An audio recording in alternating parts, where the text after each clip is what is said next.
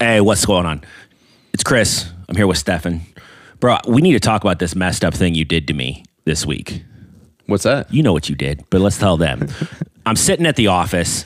Stefan sends me this picture of a turkey bacon BLT. Looks like the best freaking sandwich I've ever seen in my life. So I don't remember that you've got 2 locations. So I run down to the Warsaw location to get the delicious burger, or excuse me, sandwich. Wasn't there, but I still got a good pizza. Hoplar, Ghost Spot, your 2 locations. Hoplar up in Leesburg. Yep. Historic mill location, 110-year-old feed mill. Pretty cool little spot. Super chill. Super chill. Incredible menu. Or Ghost Spot here in Warsaw. Yeah, Ghost Spot. New idea. We are hosting guest chefs and food trucks for about a 3-month stint, bringing you a new menu every 3 months that way. Unbelievable. I just recently had the pizza. Incredible. Do or die does it up right. Do or die pizza this month. So good. Stefan, if I want to know which menu is which so I go to the right spot, where can I find you? Yeah, you can actually find all our menus at hoplar.com. Both the menus for the original, the mill location, as well as the new Ghost Spot here in Warsaw. You can find us physically located at 100 South Old State Road 15. That's the mill in Leesburg. And then 307 West Market Street here in Warsaw, Indiana. Best food, best beer you're going to find. Hoplar Brewing, 2 locations, Leesburg and Warsaw. The Ghost Spot, Warsaw. Check them out. Check them out on the web. Absolutely. You can always reach out to us via Facebook as well, Instagram, and all the other socials. Boomin'. They might take our lives, but they'll never take our freedom.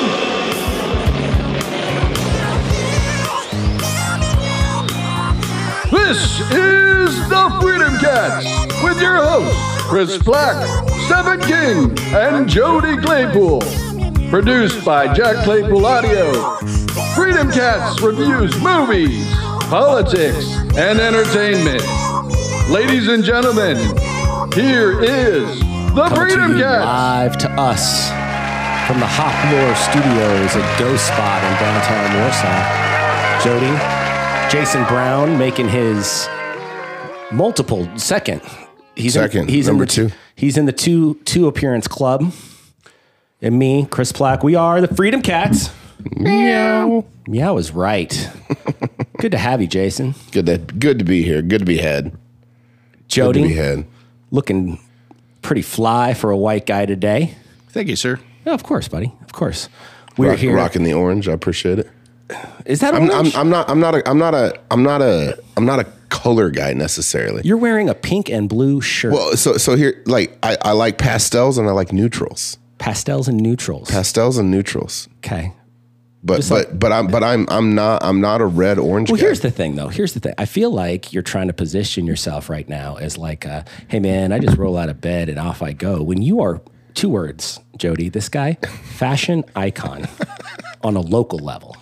Really? I'd put you up there. Wow. I most of the time I'm just wearing like chef pants and a chef coat. But it's a hot look, is what I'm saying. It is. I mean, it is. It's top 10 on the list of things to never be caught in public in. Come on. As you may or may not know, Freedom Cats is a podcast dedicated to local talk, politics, pop culture. Every now and then we shift gears and turn it into what I like to call a book club sans book. We've yet to do a book as part of our book club. It's usually been films. Mm-hmm. I think have we ever branched out? I think we did Jody's Conspiracy episode. It's an audio medium. They can't see you nodding. That's correct. So book club without the books. Jason, you seem like a read fellow. Maybe you'll be the guy to one day bring a book to the... I will try, but I will be honest. I have a decent library, but most of my library either evolves around politics, economic development, business management, or like motivational world. Okay. So like my library is not a library that a lot of people want to borrow a book from. That's fair. I mean, the other problem, I don't want to speak for anybody else, but for me, I'm going to need like, I don't know, 12 weeks out. Oh, at least. At least. Like, if hey, it's listen. over 100 pages, Yeah. at least. Hey, listen, in June of 2025, we're doing a book. Try to have it done by then. That's what we could do. We could do 3 books a year. 3, yeah. We do media and entertainment and 3 books a year. No, I love it. Because that keeps it on par. Jason, you are a restaurateur. Yes. From time to time. Is there a different phrase for it when you have multiple restaurants, or you just restaurateur? No, I think it's probably just restaurateur still. You know, at some point you probably got to start throwing in that idea of a little bit of crazy, you know. But yeah, I mean, I think that encompasses the restaurateur like thought really, really well. Yeah, I just feel like, okay, so you could have one and be a restaurateur. You could. But if you had 4, you're telling me it's the same name? I think so. That's garbage. Yeah. It's garbage. I think it's just restaurateur times 4. I think there should be some kind of designation for no. I I'm agree. doing this. I'm 4 deep. I agree. Right. Because you now You're taking the risk. you're running. You've got 110 Craft Meadery Yep. down on Buffalo Street in Warsaw. Best. Wonderful. Come support us. We'd love to have you. Listen, here's the thing. I don't like to do unsponsored ads because I'm a capitalist. You mean leave money on the table? Got you know. I mean, appreciated but not expected, right? It's the best. It's the best meal in town, and I'm talking about not just the food, but the experience, the ambiance, Yep. if you will. Best meal in town. The whole package. The whole thing. We try to build products that are like full encompassing, not just you know. And I understand everybody's got their space and their needs, and you know, sometimes we just want a lazy Tuesday night dinner. And if 110 isn't that spot, I get it, but we want to build an experience around it for sure. Love that. So you got 110. You just opened restaurant number 2? Well, we had restaurant number 2 project out of Fort Wayne, but we That's actually right. had to make some changes, and we're bringing that back to Warsaw. And if you're familiar with, for our local listeners, not the ones in. Is it Afghanistan? Is our second largest following? Afghanistan, we have about 900 folks listening now. So unfortunately, Right. So now, if you really want to talk about the biggest spike in our listenership, Da Nang every time. Da Nang. Da Nang. Okay, good. Shout out to the DMZ. Yeah, I like it. So for those of you who are local, the new owners of Courthouse Coffee and myself have decided to partner, and we are getting ready to open up an artisan market where we will have everything from a fresh seafood counter to a fresh butcher shop. We will serve breakfast and lunch. We will have a coffee shop. And then we will have all of the artisan market items available to help you consume those in your own home. So Obviously, I know, and Jody knows, Yes, because we're of men course. of culture. Yes. You know what an artisan market, what you Sure. could find at an artisan market. But let's just imagine that, you know, a Cretan stumbles on our podcast this week, because usually, you know, Freedom Cat listeners are the classiest listeners I like it. in the podcast realm. So let's just imagine that, you know, a buffoon stumbles onto the podcast this week. What let's tell him or her. So really, in its simplest form, think of it as groceries the way they were meant to be, right? So Ramen noodles, sure, Hot Pockets. sure. No, just you know, high quality seafood, high quality beef, pork, chicken. You know, you're not getting all the crazy antibiotics. You're not getting all of the filler. That when you know, Jody and I have kind of touched on this from time to time, but if you really dive into the food world, the food world can get pretty scary pretty quickly because it is a business. You know, at the end of the day, it's numbers. They got to make profits, and the way that you make profits, unfortunately, is by cutting corners. And that's how major businesses get to where they are. I mean, they have to, you have to commoditize your product. And so with it being an artisan market, we're going to have a lot of our local farmers we're going to work with. So you'll know where your food comes from. We'll have experts in-house to help you and kind of coach you along to improve what you're cooking and eating at home so you don't get stuck with ramen noodles and Hot Pockets. I mean, listen, I love that, but let's ease up on the stuck with. Well, understand. I mean, everybody's had a ramen stage in their life for sure. But no, we'll have experts in-house that'll, set up full meals for you guys to make your life a little bit easier. We'll have meal kits available for you. We'll be able to hook you up with all your coffee needs, all your alcohol needs, because it'll be a wine and liquor shop as well. And so really all your grocery needs, we'll be able to take care of it. Okay, the milk, eggs, bread. Obviously, that sounds incredible. Because I've always heard that like when you're grocery shopping, your best bet is to eat along the outer rim. Always get from the outer rim. Never walk in the middle. Yeah, the closer you get to the middle, the worse it is. Yeah. So what I hear you saying is that you're opening up a market that deals solely in the outer rim. Yeah, for sure. But it's higher quality product. Yes, I would say higher quality, but not necessarily higher dollar.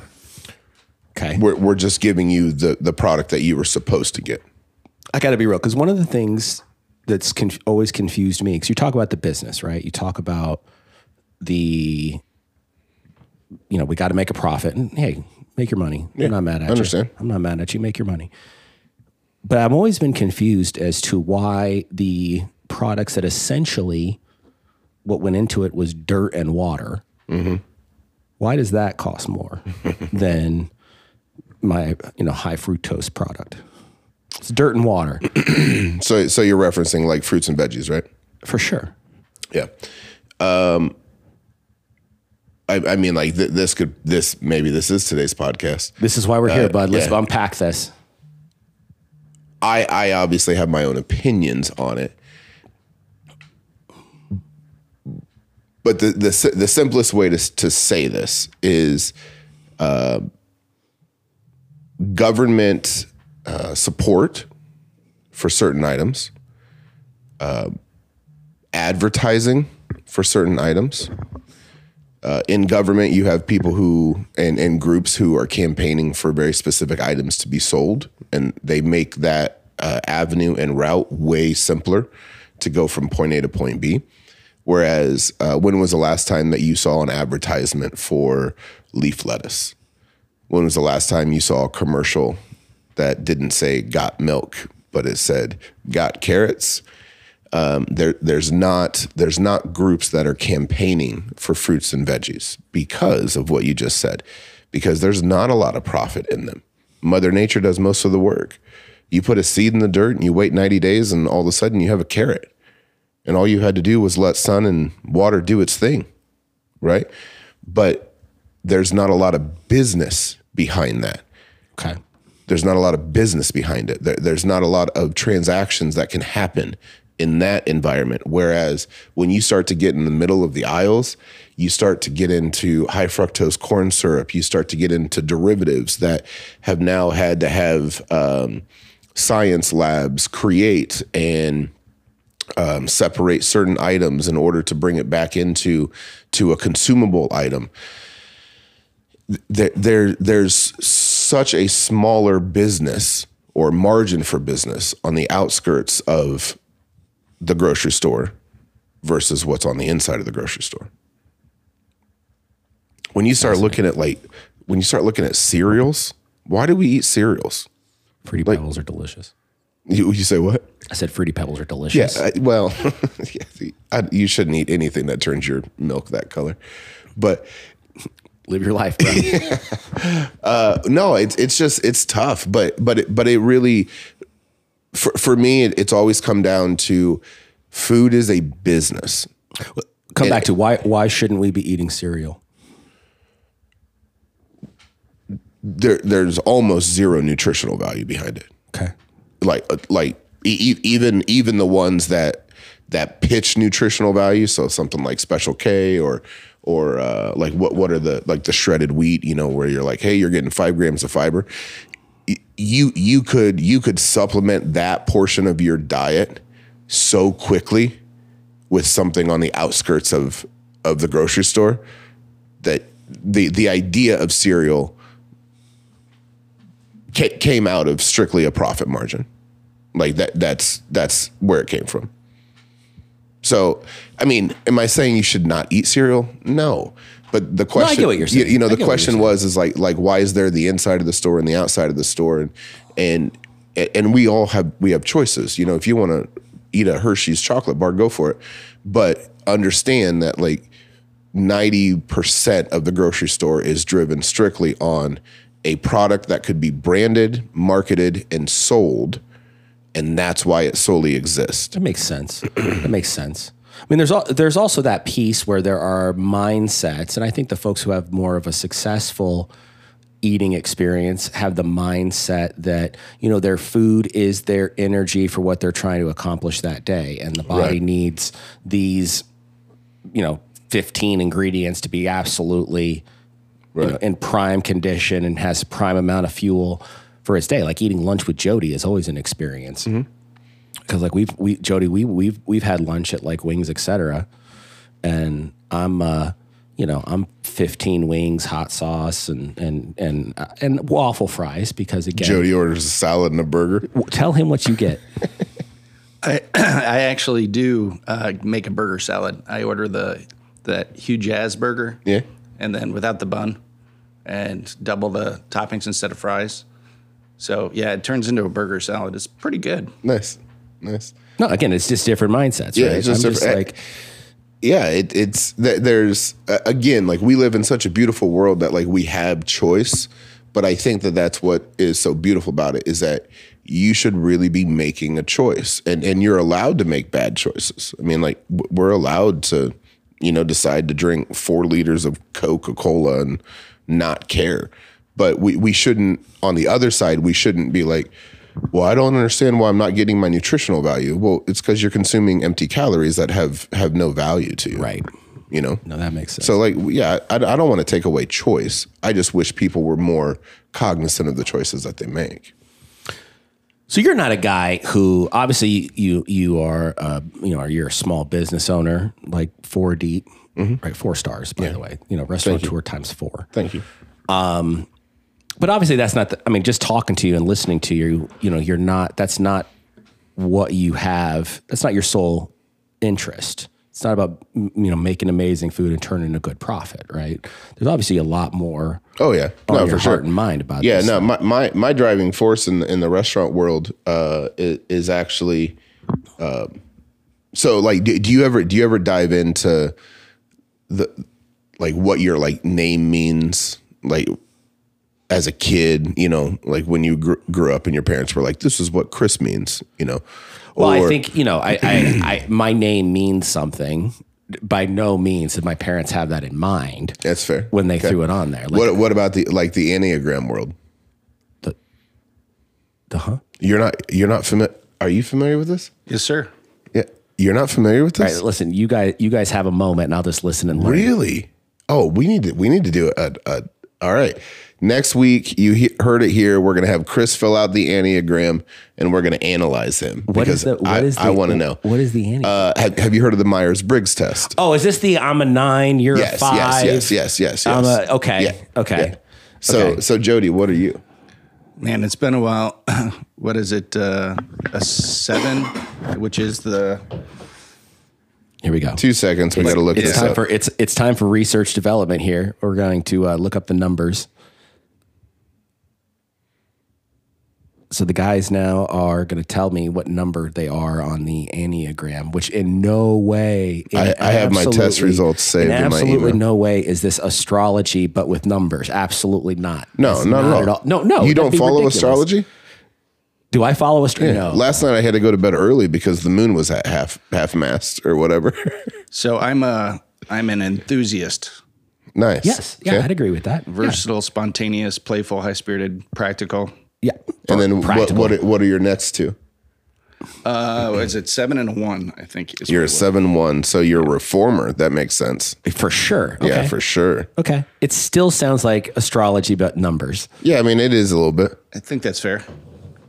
So I'm a helper and an enthusiast. Okay. So when you say like why am I in food?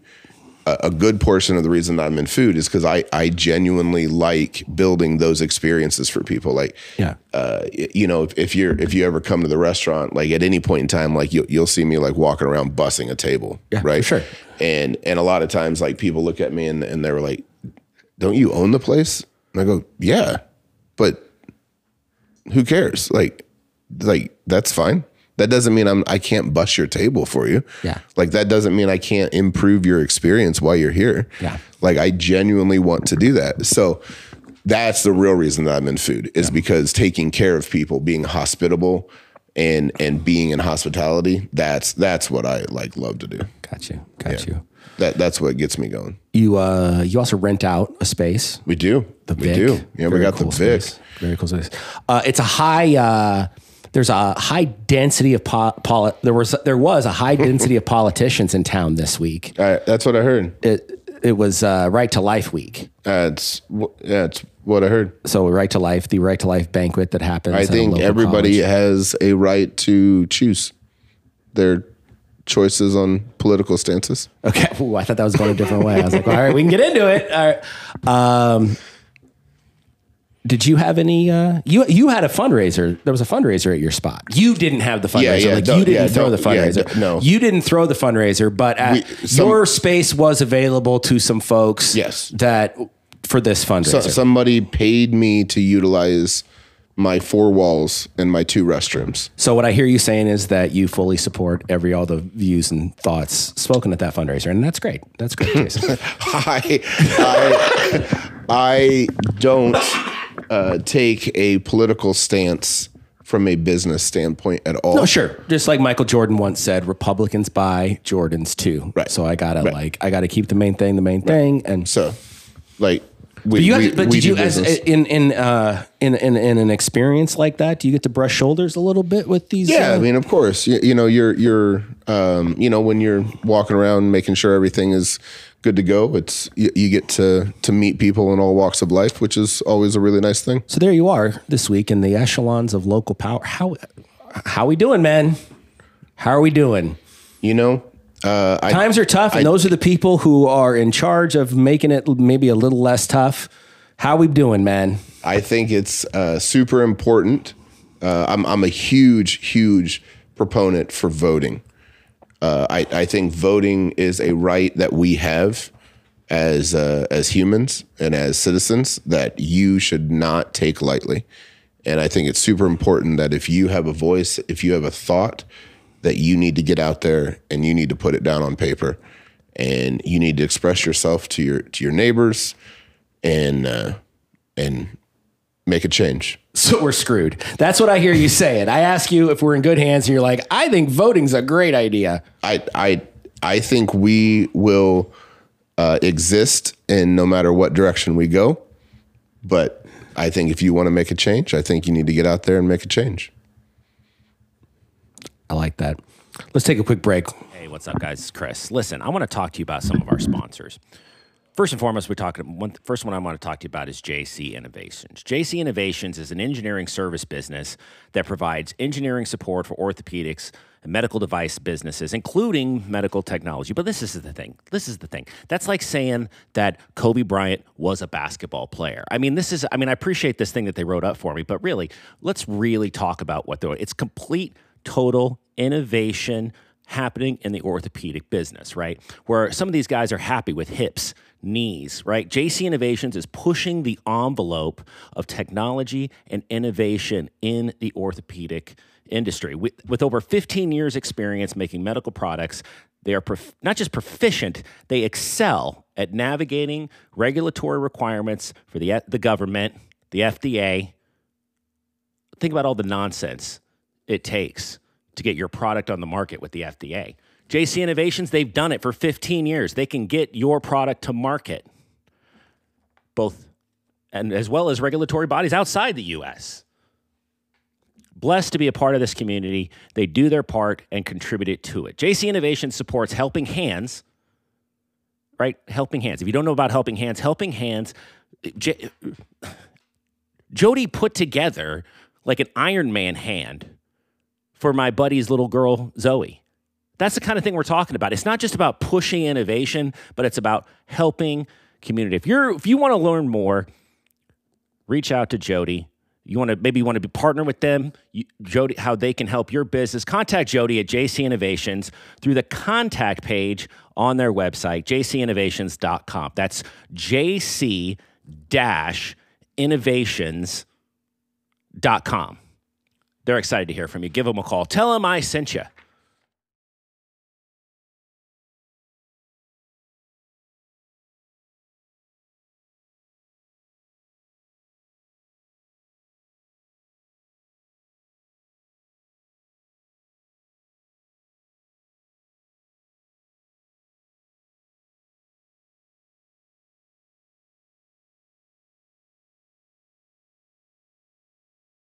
All right, we're back. Hola. We were talking about this big fundraiser you had, and I'm not trying to pin you on anything. It's just interesting that this is one of those times when we have all of these folks who are our state representatives, our local representatives. They're all in that room. And listen, we've talked about this, and I don't think anyone needs me to say this on a microphone. It's getting tougher and tougher out there by the day. It is. Yep. The paywall you got to go through to live the life you want to live feels like it keeps getting thicker and thicker. And sometimes I have concerns that you're absolutely right. Voting is essential. But the problem is, who I consider the opposition party, they don't put up choice, right? We're not even having a city election in our town this year. There's no elect. You will not vote. You're not going to the polls to vote because there's no one for you to vote for. Right. But okay. So I agree with that. There's nobody putting up opposition. Right. It's simple because I think these folks, sorry, I cut you off. No, that's fine. We have these folks who are, whether it's the libertarians or the Democrats, who are good for a Facebook post, right. And they're good for, and I'm sorry, I know but I walked downtown this week. I saw people standing in front of there, like trying to get, edgewise at these folks walking into the Vic. Cool, man. Cool. You stood in front of a place and you shouted, but right when it comes down to it, what you said is absolutely true. It's like the vote's what counts. And especially in a local election, Jody, because listen, you're not going to make an impact with your congressman or your U.S. senator, but you can make an impact with your city councilman. You can make an impact with your state rep. I'm not familiar with what happened. I mean, other than the little bit of context that you guys provided before we came back on. And I'm also not that familiar with politics in general in the local area. Sure. So it's hard for me to gauge just the disparity in thought and population. Well, I'll round one piece out for you. And please, a listener, please chime in, send us an email, correct me if I'm wrong. But I'm going to make an assumption that we have never had anything but a right Republican-led city. Jeff Plank was a Democrat. Plank was? Plank was elected as a Democrat. Really? Oh, yeah. I didn't know that. All right. Well, thank you, email listener. I appreciate that. I got you, baby. I appreciate that. Okay. So how does that, is that a good thing or is that a bad thing? I don't know. You've got like-minded – people. Yeah. Who for the sake of whatever, liking that thought process or adopting that thought process through peer pressure, all coexist in an area. And so now there's this other voice, right? There's this other perspective and I don't understand how, I don't know how big that perspective is. Sure. So how many Democrats are there? And then how many of these, right. Like, this is going to sound bad, but militant Democrats are there where they're hyper motivated to elicit some change either within the system or outside the system. Yeah. No, I get what you're saying. Is like, is there not representation because there's not enough folks to elicit representation? Exactly. Right. I mean, I hate that there's not an elect. Just as purely as just a citizen, I don't like that we're not having an election. Like, I really. Well, it's not that we're not having an election. It's that there's no election to be had. Sure. That's But those are two different things. Like, you're right. It's like not one like is being like saying, we're not allowing an election to happen. Right. That's a good And the point. other one is like we would like to, but nobody has signed up. 100%. No, that's an important point. It's an important point. Where are the libertarians? They're pretty vocal and active from my perspective. I mean, I've got a very limited access to that party. But Well, we had their vice chairman of the local party here on the show. And, we asked them that question, like, why aren't you're asking me a question that I should know, but I don't know. I don't remember. We had their vice chair here on the show, and we asked that very question. Like, hey man, listen, cool. You guys have a booth third Friday every month. That's sick. I love that. Where's your candidate? I love your politics. I love what you have to say. There's very few things on your platform I do not support. Where you at, man? But they didn't have anybody that would stand up. No.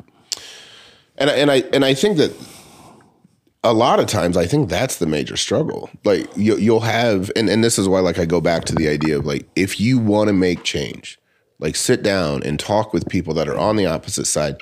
I'm not going to use names, but there's an individual that we both know that he and I have extremely differing views, but we have a wonderful friendship, and we have the ability to sit down in front of each other like we're talking right now and talk about our differences extremely openly.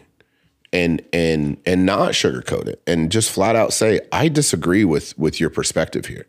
I would like to learn your perspective. And then it's flipped and it goes, I would like to learn your perspective. And then you can get up from the conversation and go, I still respect you as a person, but I wholeheartedly disagree with this department of our thoughts. Yeah. And I wish more people had the ability to do that, because I think it's very important because the only way you can truly impact change, if Jody doesn't believe that the earth is round, okay, I don't know if you do or not. I don't either. I'm just throwing it out there. let's use this example. I believe that there's space lasers. No, hold on. Obviously, listen. Obviously, there are space lasers. Jody, don't try to sidestep the question that we're trying to answer. Do you, because Jason says offhand, I don't know if Jody believes that. And I'm like, you know what? We're 48 episodes in. I don't know where you are on this particular topic. Let's expand. Let's unpack this narrative and expand it. So from the physical laws, I, of course, can agree that the world has to be round. Okay. All right. It can't be flat. I'm being very careful with my words, obviously. Why do you need to be careful with your words when it comes to the world? The earth is round. That's pretty. I'm in the earth is round camp. Okay, that's great. It's a camp. Okay. I agree with you. How many Democrats are in Kosciuszko County? They could probably fit on the top of a needle point, right? Yeah. How many? What's the size of the population? Are there more people in Kosciuszko County that believe that the earth is flat? That is a good question. Or Democrats in Kosciuszko County? That's a good question. I bet you it's close. I bet you know what? I bet you it's a total blowout for the earth is flat. So my point. Go Can ahead. I ask you a question? Yeah, you can ask me anything you want. So I have tried to have conversations with Democrats in this town. I've had good conversations with Democrats that want to engage in that open dialogue. And from the standpoint of informing and convincing, there's only one that I've ever run into in this town that's willing to have an open conversation that is informing and convincing. A ton of libertarians, it's tough for me to say Republican. I am struggling with the Republican moniker just because I think there's so many striations now in Republicans that you almost have to be very specific about the type of Republican, but by and large, they're open. They like to have that kind of back and forth, from my experience. But the Democrats that I've run into in this town tend to be that yelly, childish, not trying to convince, trying to bully type of person, which it's not, there's no value in having a dialogue with that person. And I could be coming, to this conversation because I'm definitely coming to this conversation with limited access to that frame of mind. And I don't subscribe to these, you guys, if you've listened to any of the previous episodes, I don't subscribe to this kind of binary Right. Thought of, conservative, liberal. I'm more of a issue by issue type of guy. Right. But I have had a lot of interactions with the quote unquote Democrats, and except for one person who's very open and just a great guy to talk to, the rest of them have not been good conversations. So I just have kind of settled in, well, it's not really worth engaging in the conversation because you're not going to have a conversation. You're going to have somebody just kind of shouting and throwing a tantrum. Is that topical though? I mean, because there are certain topics I think that within both areas where there's certain topics that there's no room for discussion with anybody. Versus, so if we're talking about pro-life, pro-choice, for instance, right? On both sides, there's not a lot of wiggle room for discussion there. People are so buried in their viewpoint on that particular issue that I don't know where the common ground can be found. So is that you get what I'm saying? I just wonder. I understand where you're coming from, but because I can tell you there are conservatives who I agree with you, but there are conservatives too. When you hit certain topics, it's going to get yelly and it's going to get childish no matter what. So I'm actually going to say something that'll probably ruin my future political Going to ruin your future. That's what that's the kind of energy we like here on the Freedom Cats. So on that topic, you just voiced that you believe that it's like I'm over here or I'm over here and there's no middle line. And I would actually argue against that. Okay. And I'll tell you why. Because when you get into what the right believes in that topic, the right believes that we shouldn't kill a baby. Okay? And if you strip it down, we shouldn't kill the baby. Okay? And the left goes, we shouldn't kill the baby either. And then the question is what defines a baby? So it's not that they disagree. They disagree at where the line is, because you're never going to run into somebody who's a right to choice person that is also going to hold up a sign that says slaughter children. The question is what defines a child? The right defines it at conception, the moment, and the left defines it somewhere along the line. So as weird as it is to sit there and go, two sides that are so opposite from one another, they're really not. They're standing right next to each other. They just can't agree on where that line is. But if you think of, oh boy, I think are we strapping in? I think Jason is hitting the nail on the head here. It's the when the discussion is strawmanned out to, do you want to kill a baby? You don't want to kill a baby. Of course, anybody who says I love killing babies is going to be the bad guy. Right. But here's the problem with that argument that you just put out. I'm just addressing what you said. One side has picked a point on the timeline and said, this is the point. Now, for myself, I disagree with that particular point. I believe life begins at implantation, not conception, right? Because, an egg can be conceived in the fallopian tube, right? And then you get an ectopic pregnancy and you risk the mother's life, right? That is conception. I believe that life begins at a healthy implantation. I'm also an IVF dad, right? And so my children were conceived in a petri dish. Okay, so what would happen if that science person, if they accidentally knock that petri dish off? No, I understand. So how does that end up in the court of law? Let me keep unpacking this. You go, oh shit. No, we you're right. just aborted a child. You're you go, 100% no, right. I dropped a plastic dish on the floor. Right. No, I get you. Let me keep unpacking this, okay? Because I understand exactly what you're saying. And this is an argument that I've actually made to my congressman and my senator at the U.S. level, face to face, person to person. So the problem is with what you just said. The problem is that we say these group of people say that it begins at conception. This other group of people get the full freedom of picking anywhere on the timeline that it begins. So this side gets a lot of leeway, whereas this side is held to this point. So in that sense, so if you're telling me that, I don't want to kill babies, but you want to abort your fetus at 36 weeks, that's a problem.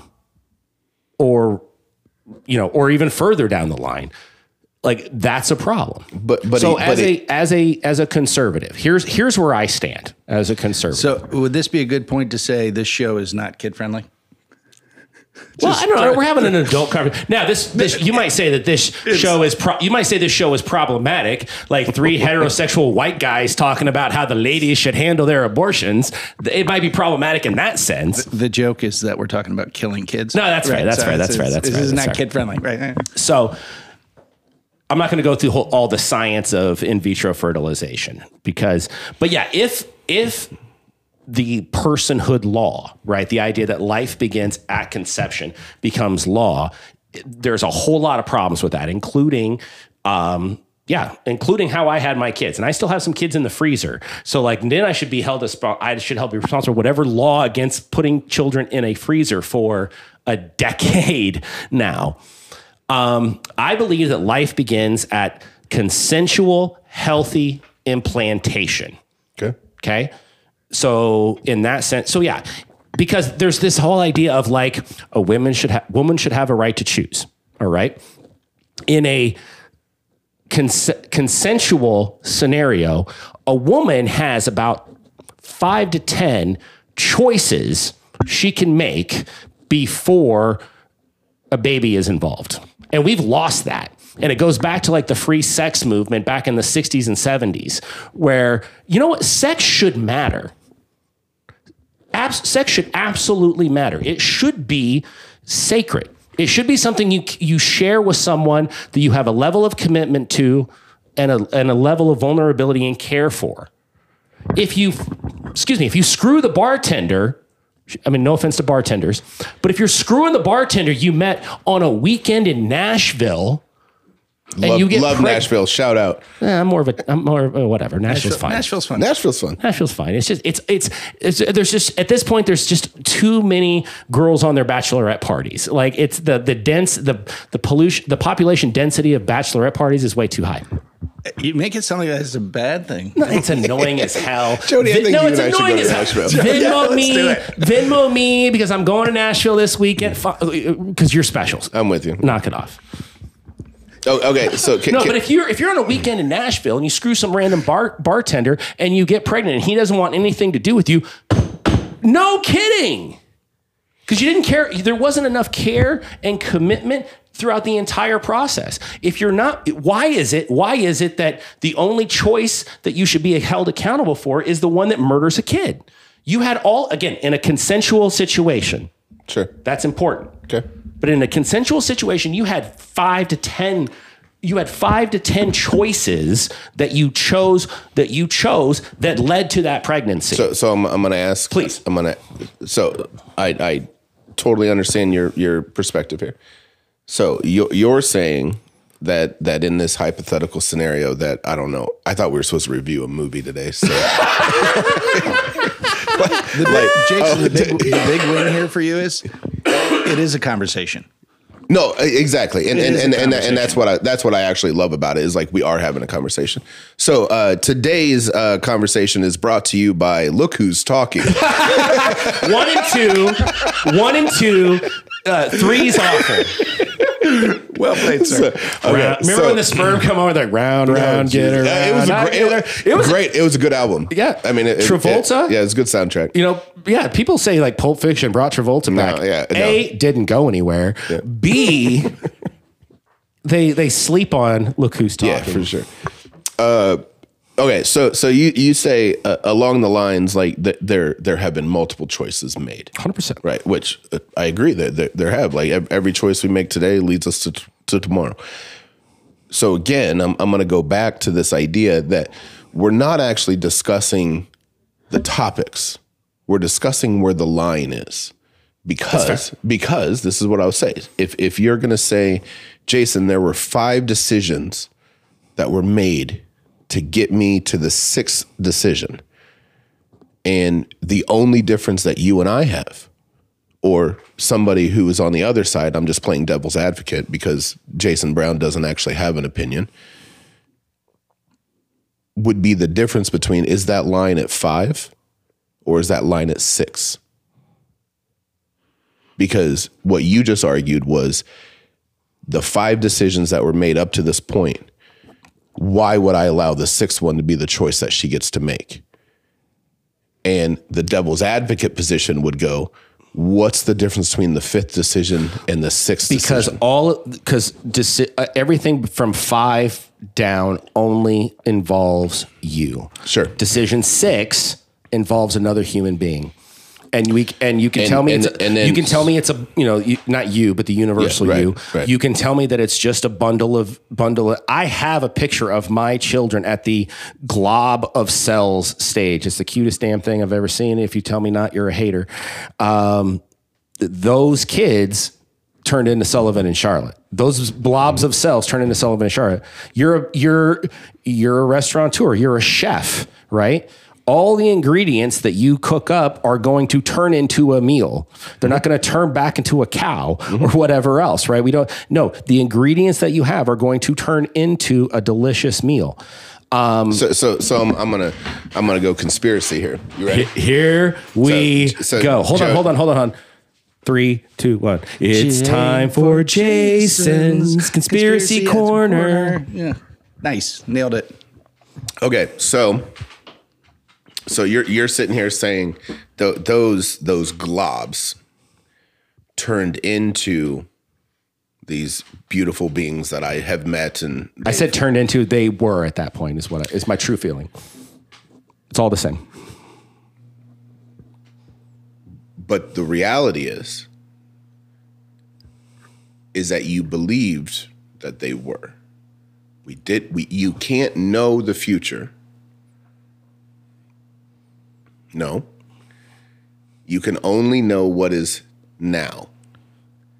I can know that that the DNA collected is growing into a child. I know that. You can believe that is the process. I know it. No, you can't know anything that hasn't happened. No, that's not true. No, because I can know if something happens 10,000 times in a row. Doesn't matter. 10,001 is going to happen. No, that changes probability and that changes likelihood, but that does not change the fact that you cannot know anything past the present. The only thing other than them not is they might die.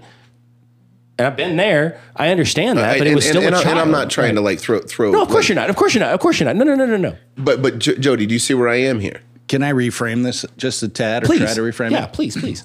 So there's a point in this nuanced conversation that I agree with Jason.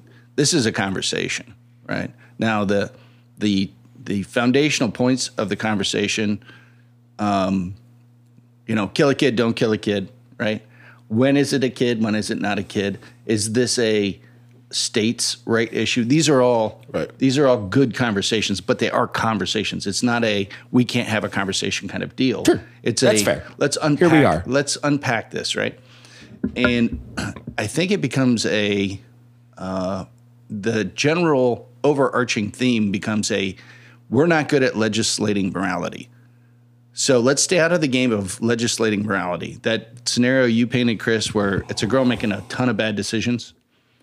If you try to get involved in those bad decision-making points all the way up till it becomes an actual legal problem, That's all us trying to legislate morality. The rest of it, once you've defined, okay, this is when we think life has a legal and binding responsibility to society, when we can all rally around that point, at that point, you have a real valid argument to say, okay, you can't affect that, because it actually is an entity that's recognized by our legal system as something that needs to be protected. But before that, it just becomes us trying to legislate morality. I don't think that's not the case I'm trying to make. Like, you're free to make all of those. I'll go back to the 5 decisions, right? Yeah, that's right. You're free to make all 5 of those decisions, and you should be able to make all of those. You should be able to make each and every one of those 5 decisions. Okay. Right. However, when decision 5 leads to decision 6, that's when it's flipped on its axis, in my opinion, because now, despite probability and whatnot, decision 6, if led out to its inevitable end, not inevitable because obviously, listen, ectopic pregnancies, things like DDT,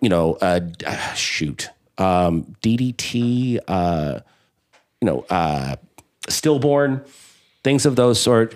A woman shouldn't have to walk around with her stillborn baby. That's cruel. That's torturous. That's abuse. That's disgusting. But if decision 6 is going to lead to a healthy baby, again, it's not just your decision any longer. But that's the conversation is it the glob, right? Is it the glob of cells that you have realized turns into the child, and you come from this with more of a nuance, right?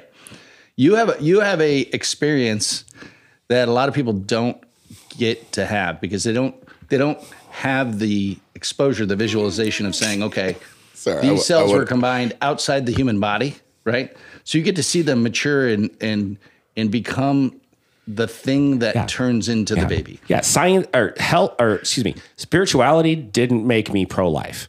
Science made me pro-life. So a lot of people don't come to the table that way. There are people arguing that you should be able to kill a baby after it's born. I mean, there's these weird extremes where it's like, yeah, it's not really a baby because it's not sentient. It's not making memories. It can't be self-sufficient right out of the womb. And it's like, wow. Yeah, but an 18-year-old can't be self-sufficient. 100%. Now, hold on. If you want to talk about murking some 18-year-olds, some of those kids out there, maybe you should be able to abort in like the 3,000th trimester. I'm just saying. I'm saying. I know some mid-20-year-olds that I'm like, how'd you get your pants on this morning? I mean, where's that camp, right? I had a 26-year-old a couple weeks ago. I had a 26-year-old look me in the eye and say, look, man, I'm just a kid. I'm like, you're 26. All in all, it's tough. It's tough. I mean, at the end of the day, it is tough. And that is why I'm gonna go back and I'm gonna say you need to get out and vote, and you need to promote what it is that you believe in, because it is something that there is like no, we want you. So, but can we put it out into the universe that it's okay to run into somebody who has a different perspective? Oh, please. I want you to. You should. And there's value in engaging with those people. That's why this stuff that drives me absolutely insane, these book bannings, all of this stuff where it's like you can only be surrounded. No, I feel the way I do because I had conversations. Right. I read things that came in conflicted with my beliefs. And experiences that conflicted with my beliefs, and either strengthened them or I changed my perspective on things. Right. And that only comes through being tested. You know, it only comes through being forged. And this whole thing that we're going through now of the echo chamber, like I can only surround myself with people who think what I think and believe what I believe, because that way I know that I'm right. I'm right because the 800 people who follow me on my social media platform like and follow me and give me comments. That's how I know I'm right. No, man, that's not how it's supposed to work. That's what's dangerous. So to your point, Jody, 100%. I think, like, I love the fact that, because I think if you really probably dive into it, I think probably the three of us all have slightly different perspectives on even just this topic, let alone every topic moving forward. But I think what's happening right here is what should be happening in all walks of life, is that somebody should sit down with somebody else who doesn't see it the same way and go, tell me what experiences have brought you to understand the world the way that you do. Yes. Because like even you bringing up like IVF, in vitro, that's not a world that I'm like overly familiar with. Yeah. It's not even a world that I would use as like an argument piece or a discussion piece, because I've never experienced it. But you have 2 children, right? That are both IVF, and you said you have 10 in the freezer. I have 10 in the drain, but you know, is that what we're calling socks now? Drains? Are we allowed to make jokes? It's not a kid show, right? We never has. Never is purported to be. Listen, I mean, you know, and if you're listening right now with your children, we're just providing you opportunities for discussion with your kids. Yeah, you're welcome. You can tell them. Tell them that we have not decided where that line is, so straighten up. And your parents did decide where the line was, and you made it. Right. So you know what, kids, and you passed it. Thank your parents. Right. Thank your parents. Right. But I think you got to sit down with people who look at the world differently, because we all just see it through our lens. You know, we all just see it through our experiences and your neighborhoods and the city and the states that you like. Every time I travel, 2 years ago I went to Istanbul, Turkey. As you do. Yeah, it was incredible. It was. You want to talk about an eye-opening experience.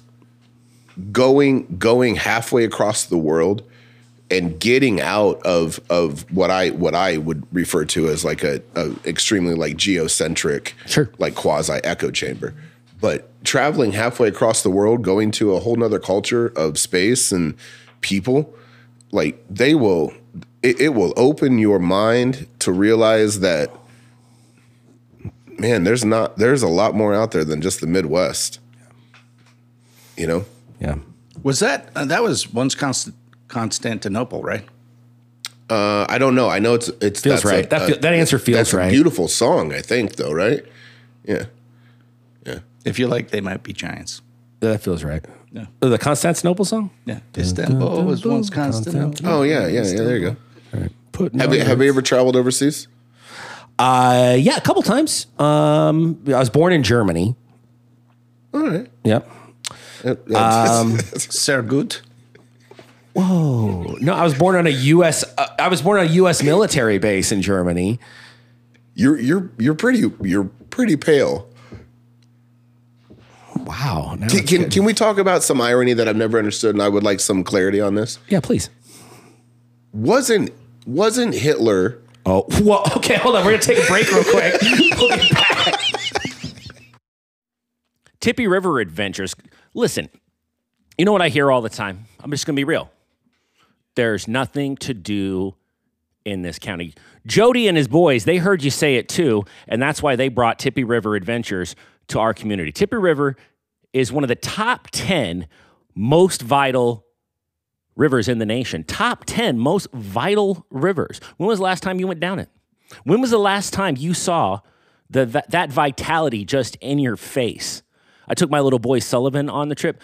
It was a core memory for both of us. A canon event, if you will. As you travel the multiverse, every Sully and Chris went on a Tippy River adventure, and you should too. Tippy River Adventures was created to take the work out of experiencing, because it's tough work going down that river. At our level, it was tough work. So, but they made it easier for us, right? They cut the brush. They gave us paths to take our canoes down. That's the work that they do. You have equipment, but don't want to take 2 cars? Bring your equipment out. They'll make it easy. Trips as short as 2.5 hours. They have taken effort and worry out of coming up and enjoying the great river. Have a church group, sports team, or family reunion looking for a fun and uplifting experience that you can have together? Come out and share an adventure together, and they'll do the heavy lifting. If you're looking for something to do for yourself or with friends and family, that's fun and easy. an activity that gets you on the water, doesn't require gas or buying high-priced boats or mountain bikes. Give us a try. Listen, think about that. It's tough living out there, man. Everything's more expensive. JC Innovations, as they partner with Tippy River Adventures, they've got your pocketbook as well as your heart and mind in mind. You can check out the fun experience or adventures, have some fun on the river. Check them out on Facebook. They got a Facebook page, of course. You can book your adventure through the Book Now button on their website. That's Tippy, Tippy, riveradventures.com. Or you can schedule through their Facebook page. They're looking forward to seeing you on the water. All right. Well, we're back. Usually on the show, we have one of those things with here in the studio, we've got this picture of President Trump. And anytime someone mentions it, we have to erase whatever number's on there and go back to 0. We might now we're bringing we're gonna have to build a new sign with Hitler on it. We're now 0 episodes starting today. So, Jason, you were talking about an ironic thing about Hitler. Maybe not ironic, but you said you were from Germany. I was born there. I mean, you were born there, and this was because growing up, that there's I'm obviously extremely pale. I'm light skinned. I have blue eyes and. Aryan. I'm extremely Aryan, right? So there's always you got master race all over you, right? There's always been that joke that I was like the poster child for and I would assume that you're pretty close as well. So, but the confusing part that I've never understood was Hitler trying to build a master race that he did not fit in? Oh, I get you.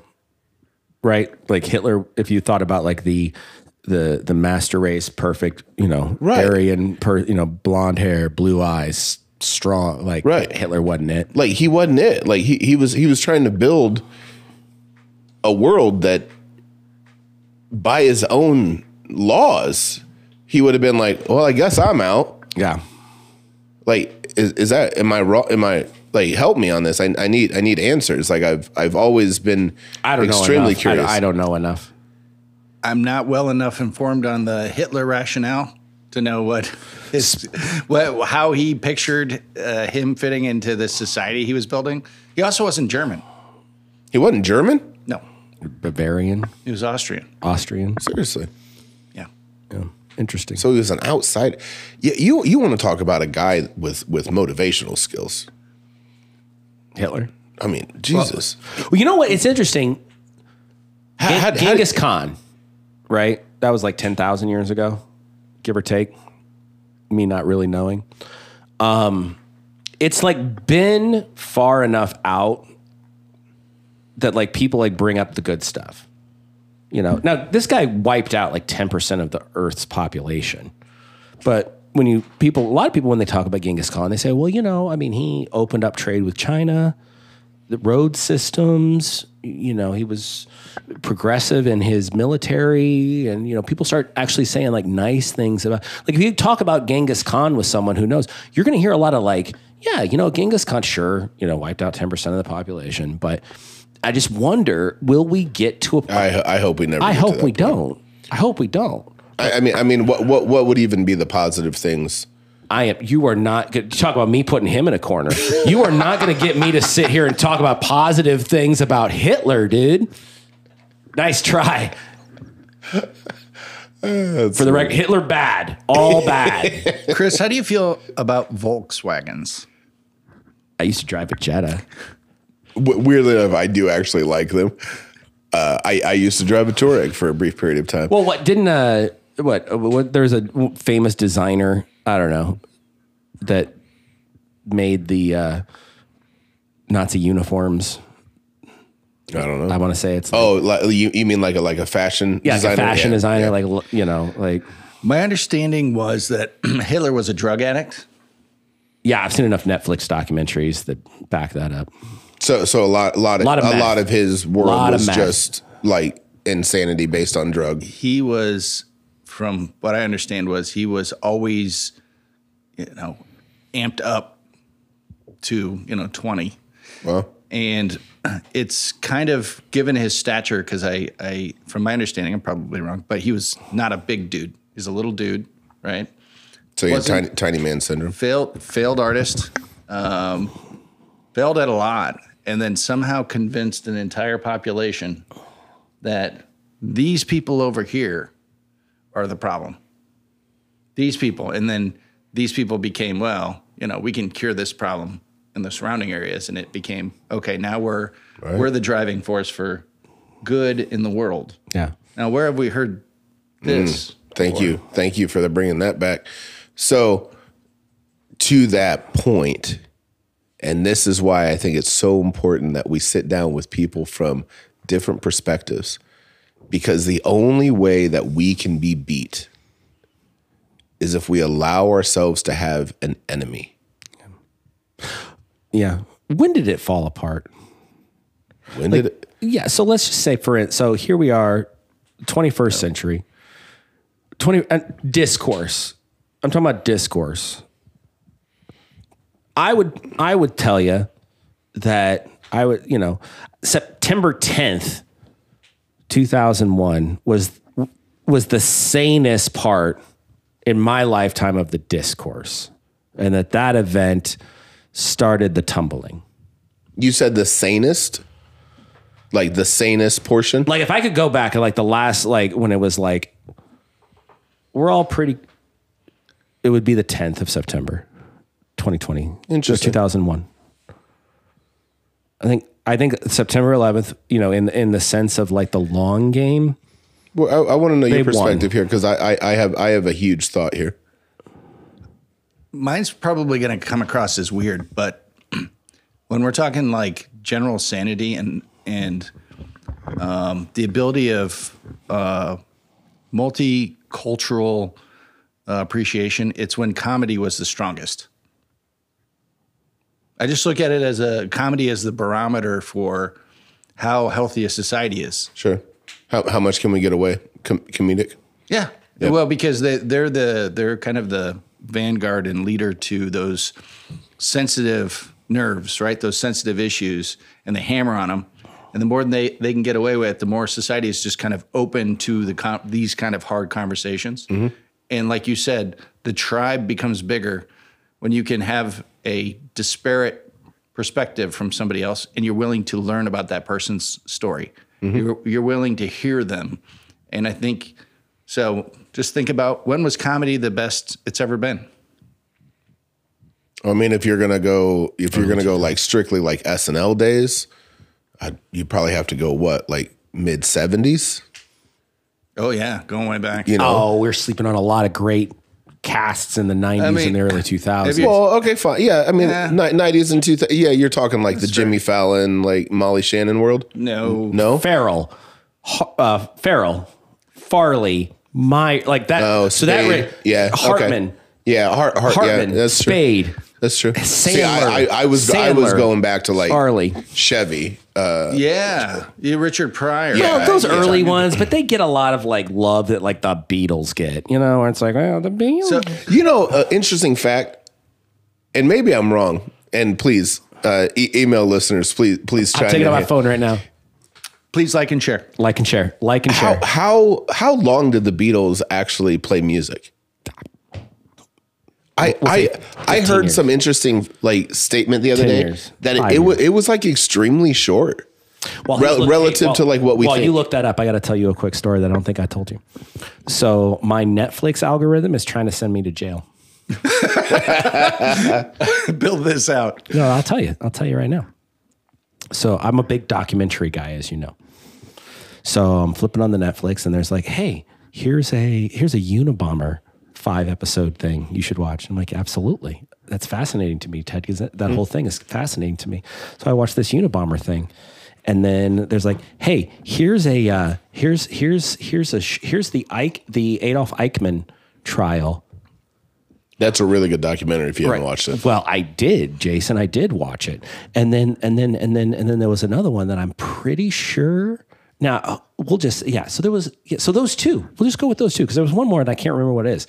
So now I know I've been tagged by whichever FBI warlords watch me. I watch a Unabomber thing and then a Nazi thing.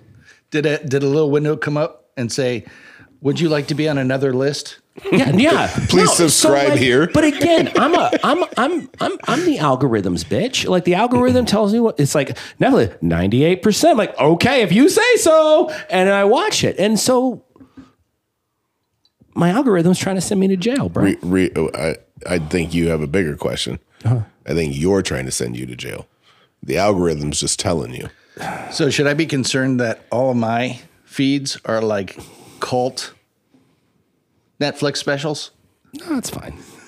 Mine consists of Seinfeld, Ancient Aliens, and like documentaries. Like mine's I watch such little TV, it's unbelievable. Seinfeld. Yeah, Seinfeld just made its way to Netflix. Not the show, not the cultural legs I would have thought it had.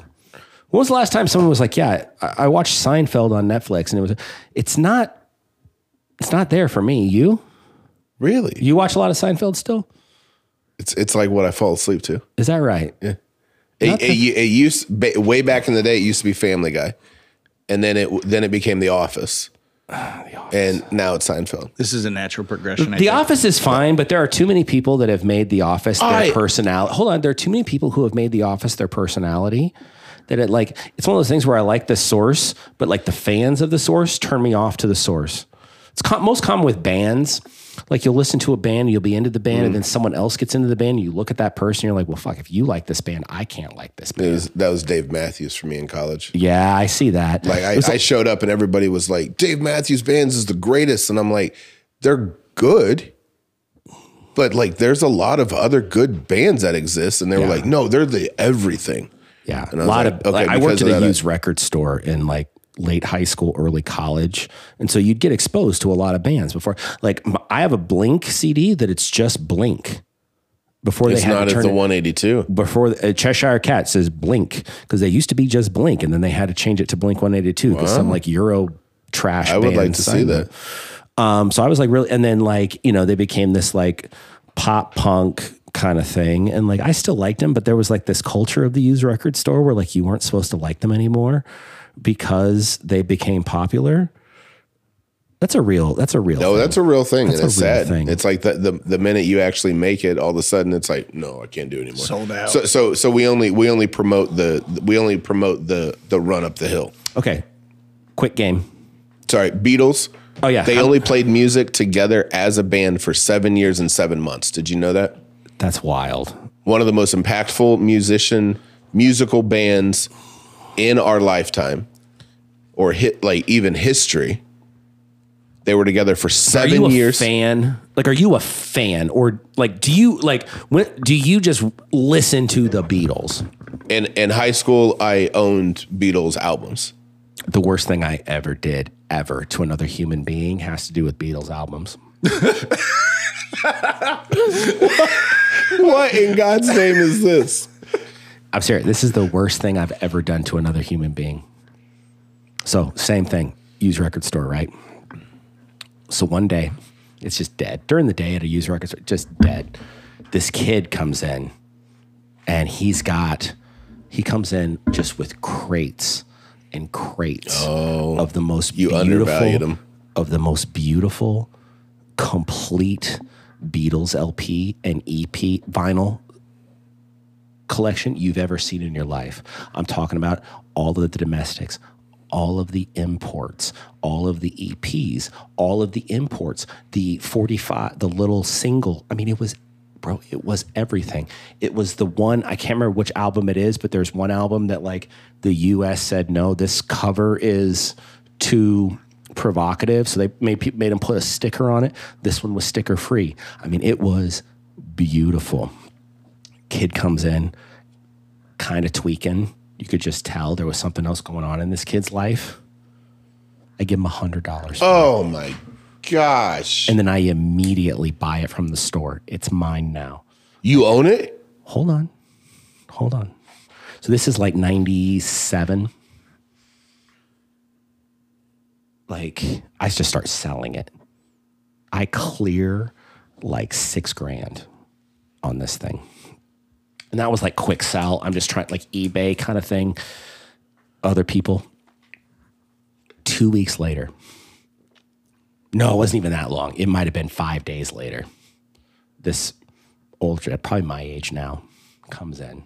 It's like, my son is going through a lot of problems right now. And I think he might have brought my records in here and sold them. Are they still here? Now, in this moment, fellas, in this moment, I still have all, at this point, I hadn't sold them yet. I still have all the records. And he says, is there any chance? Now, this collection was built over time. Oh yeah. With and money and thought and love. This man, a good portion of his life, this man spent putting this collection together. I looked that man in the eye and I said, "No, sir, I'm sorry. They've been purchased. I'm so sorry." Did you have a cat that you were petting?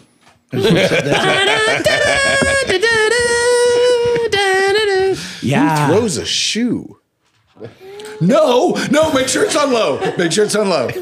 Okay, so That's that is the worst tough, thing. man. That's the worst thing I feel like I've ever done. Oh, That's tough. I almost peed. You look at your eyes right now. You think less of me. No, I don't think less of you. I think somewhere deep down inside, I probably assumed that kind of story. Oh, really? You already knew going in that like Chris is the kind of guy. Yeah. No, it's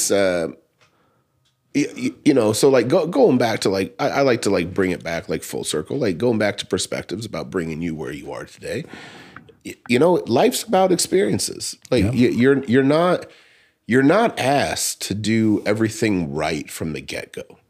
You have to have scenarios that mold you, and you used the word forging earlier, that forge you into like where you are today and what you are today. Like I think so often we get lost in this idea that we're just supposed to like know the journey. And it's like, no, the journey is the life. Like Absolutely. Yeah. the screw ups are the life. Yeah. Allow the screw ups to happen. Sure. And then mold yourself from them and be a better person after that. Well, let me tell you now. Let me tell you why I'm a good person in light of that story. It's been 25 years, close to 30 years. At this point, I could curate that story however I want. You don't know this man. Right. You don't know his child. I could change that story and say, you know what I did? I sold him back to him. I gave him back to him. I just asked for a little bit extra money. And that's why I'm a good person. But no, I'm real with you, dude. You see it, and I'm good because I'm real. You gotta let the story harsh, my friend. It harshed out beautifully. Don't be trying to anti-hero this thing. Give us your good side because you told us the real story. No, you're a bad person. That's just own it. Just own the fact that you're a terrible villain. Terrible villain. Villain. So Hitler's poster child. whoa. So speaking of full circle, now you've got a third restaurant. Oh, Jesus. Wait, no, we got it.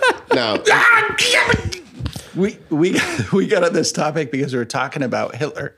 Yeah. No, I feel like we covered Hitler. You want to get back into Hitler? No.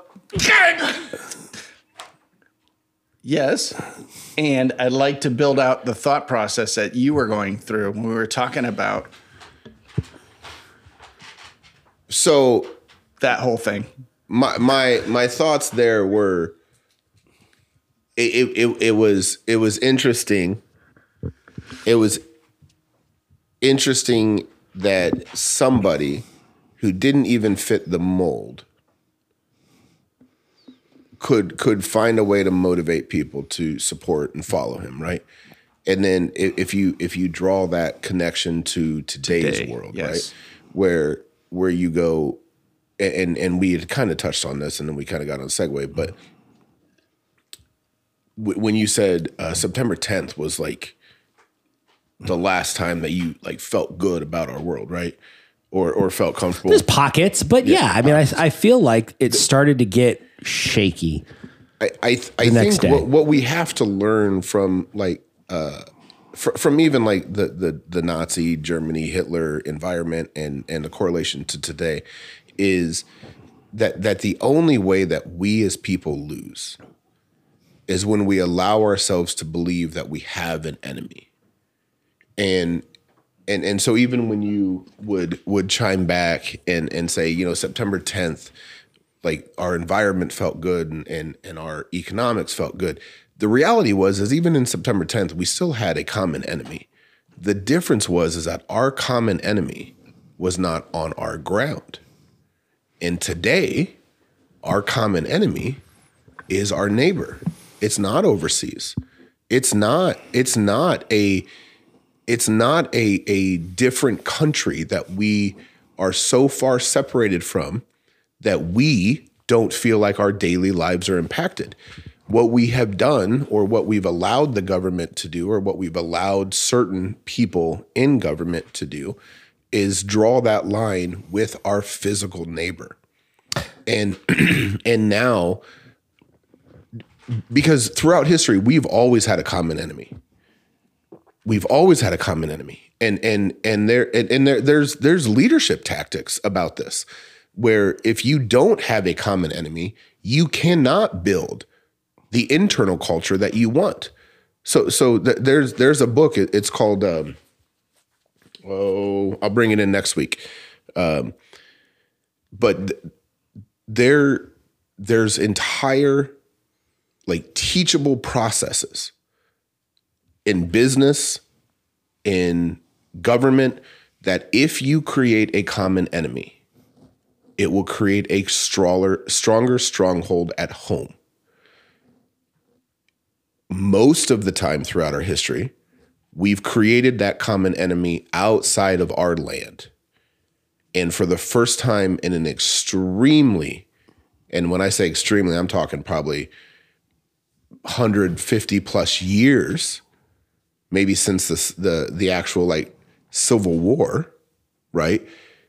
That common enemy is now in our backyard. And it is now a person who doesn't see life the same as I do. But even if you go back to September 10th, who were we at war with on September 10th? And you're going to say, well, it wasn't the terrorists because that didn't happen till the 11th. But the fact is that's not right. We were in. No, well, I think that now I'm trying to remember back. Again, we're limited to what we remember in our experience and stuff because we don't plan for what we're about to talk about. So I didn't do any kind of research. Yeah. Like I remember during that period, it was like Serbia, Herzegovina was at war, but we were good. Like we were good because it wasn't on our. But like we had people there, but it's a forgotten kind of a time where we didn't have a major thing going on. The economy was strong. We came out of the internet boom and, you know, those years. And so the economy was much stronger than it is today. Your point's well taken. The only thing I disagree on is that it's government stoking these fires when I think it's corporations. I think because the money is found in divisions. Sure. No, because the reason is because the government is bought and paid for by those corporations. And so there are gambles that are taking place. And I think the socio differences part is part of corporate. Just this week, Disney came out and said, you know what? The socio-political stuff that we've been dabbling in, we're done. We're not going to start. We're backing off of trying to insert message, and push an agenda in our cartoons. I mean, they kind of tapped out a little bit this week in their earnings call, their end of the quarter earnings call. It only took them 150 years to. Well, stop being racist. Have you seen the Pinocchio? Have you seen the Pinocchio Epstein Island video that's going around? No.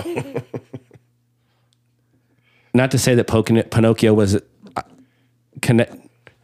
unpack this.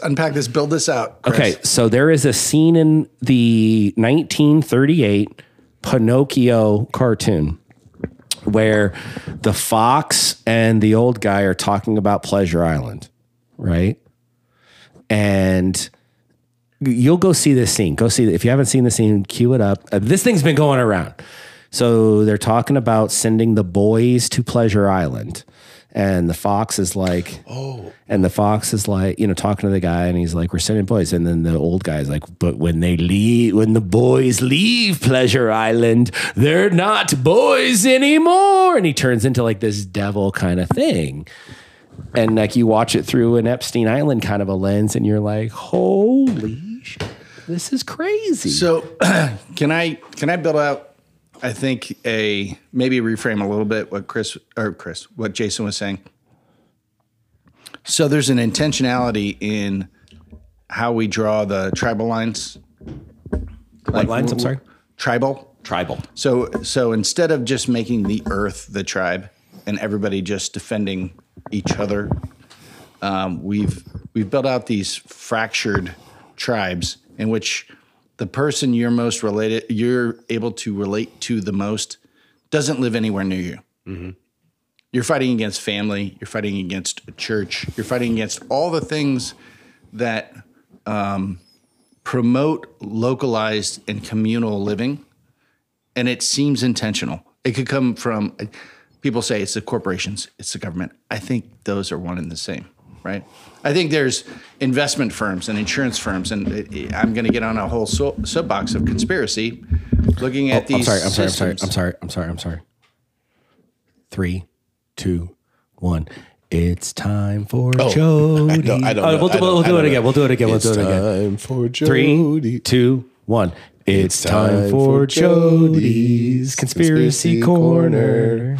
Brought to you by Travis McConnell Law Firm. Travis McConnell, when you need a lawyer, here's the thing. You might want to do this law thing by yourself. Because I did. I looked at it and said, it's a bunch of paperwork that needs filed. I have. It's not worth it. You know what? I'm not wrong, but it's not worth it. You need a lawyer. Best money you can spend. You need a lawyer. And Get Travis McConnell, LLC, lawyer here, he's the guy to go to. He's been a long-time sponsor of the Freedom Cats. He's doing other things. He's got City Market. He's my partner in Courthouse City Market. That's not what they're calling it, but I'm trying. Dude, he's a community builder. Yep. He is. He's all about community. So anyway, Jody's Conspiracy Corner brought to you by Travis McConnell. And also check out Studio Couch and Little Red Barn, 2 new podcasts in the Freedom Cats network. Absolutely, Freedom Cats. I checked those out last week. Super impressed. Yeah. Super impressed. We're a network now, dude. I love it, man. We're a network. All right. Jody, Conspiracy Corner. Here we go. There are multiple systems at play that are preventing us from being able to build or to disincentivize us from building that communal network, that community. Love your neighbor. Know your neighbor. Hang out. Go to church. The first thing they did when they started this whole pandemic thing, shut down the churches. Why? Because when you have a lot of brains sitting together, communing with each other, there's solidarity. There's people saying, well, wait a minute, we're stronger together. Mm-hmm. They don't like that. It doesn't matter if you're talking about Sun Tzu's Art of War or Robert Greene's, Laws of Power, or you're talking about, Miyamoto Musashi's 5 Rings. You're talking about strategy. They all said the same thing. And you're right. You have to be able to define your enemy. That's what builds the motivate. There's 2 things that motivate men. This is a Napoleonic thing, fear and interest. And if you can't capitalize on the interest, then motivate the fear. Mm-hmm. And they've been motivating fear for a long time. And I think you're absolutely right about that. Well, take it a step further. Why do we live in a world today where the moment you turn 18, your driving force is to move out of your parents' house? Well, that moving force was behind me at that point. No. I'd have hung out at my parents' house from 18, 19 to 24. Okay. My dad said to me, I have broken your plate. I have bent your fork. Get out of my house. I love you, but I'd like to start loving you from afar. Right. So, but that philosophy is instilled from a much bigger picture, right? But I think it's a little more antiquated. I think the issue. I think there was a time when at 18 you could make a go of it you could get a job, you could get married, and that job could sustain you and your wife or whatever. I don't think we're there anymore. I don't know what you could do at the age of 18 besides like playing in the NBA. Well, I mean, hell, you're still a kid at 26. So. Oh, fucking hell, this guy says to me, bro, I'm 26. I'm just a kid. Yeah. I wanted to have So, I mean, at 18, you're what, an infant? Jesus. You know what I mean, though? I think at 18, there was a time when at 18 you could make a much stronger go of it in this life than you can today at 18. Yeah, but 100%. But I'm taking Jody's conspiracy even further. No, hit me.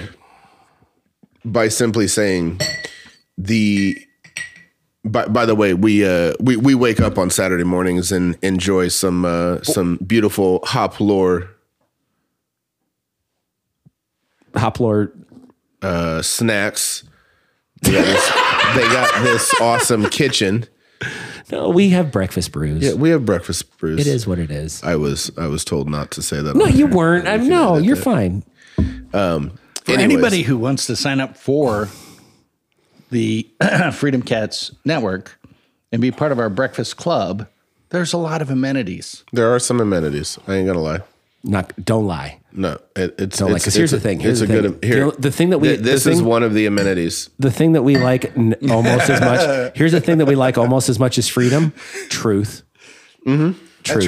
That's right. So don't lie. Truth and freedom. Don't lie. Truth right now, I'm drinking a breakfast red lager, and it's 11:30 on a Saturday. It's not bad. You can't drink it can't be day drinking if you don't start in the morning. You're right. Amen. So going back to my point, I think that the idea that we're pushed to all live individually and live very separate lives and not live in quote unquote tribes or villages is the idea that it's concerning to those that are in power. Because if we do all actually sit in a room together, like the church, like you were saying during the pandemic, and we do actually all talk to each other and go, hey, I don't think this is a great idea. And we all of a sudden we have 400 and 500, 1,000 people that walk out and go, I don't think it's a great idea. That's dangerous to anybody in power. It always has been. Like, I made the mention about maybe we should talk about capitalism this week. If you really dive into it, the idea of separation is a key component to the success of true leadership. It is. So promoting the idea that 18-year-olds should leave the house and go buy their own home, you're pulling them away from their parents. You're making it 3 individual people instead of one group of 3. It's way easier to confuse 3 individual people than it is to confuse one group of 3. And I believe that our system is built to reinforce those ideas so that then we can go back to this idea of a common enemy. And who is this common enemy? Because if you divide us, we're weaker. 100%. We're weaker. Like 100%. even us having the opening conversation about the whole right to life or right for choice. The idea that we even have to have that discussion is just a proponent to separate 2 people from one another. Because now one person on one side looks at the other and goes, yeah, you're an enemy. You go, are you really an enemy? No, you view one thing different than I do. And it's not even all that different. We both agree we shouldn't kill children. We just don't agree on what a child is. I heard in Ricky Gervais, he was interviewed by Stephen Colbert.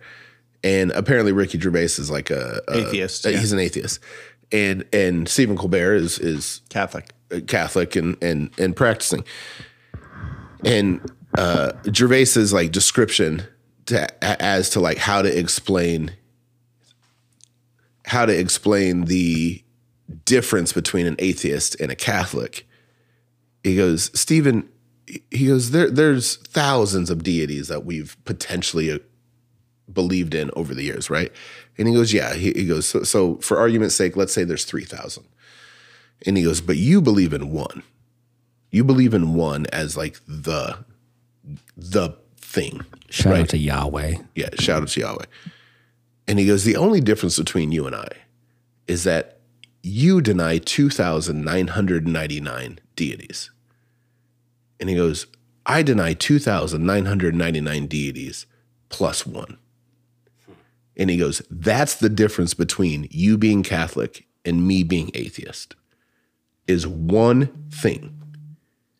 I mean, I get the point. I get the point he's trying to make. I would say that, being a Catholic versus being an atheist, there are like, tenfold different disagreements there's that fall there's within. different practices. No, I get what you're saying. but No, if I you- get what you're saying. I get what you're saying. I get when when you take anything out to the macro, it becomes way more easier. Here's to a different way to look at it.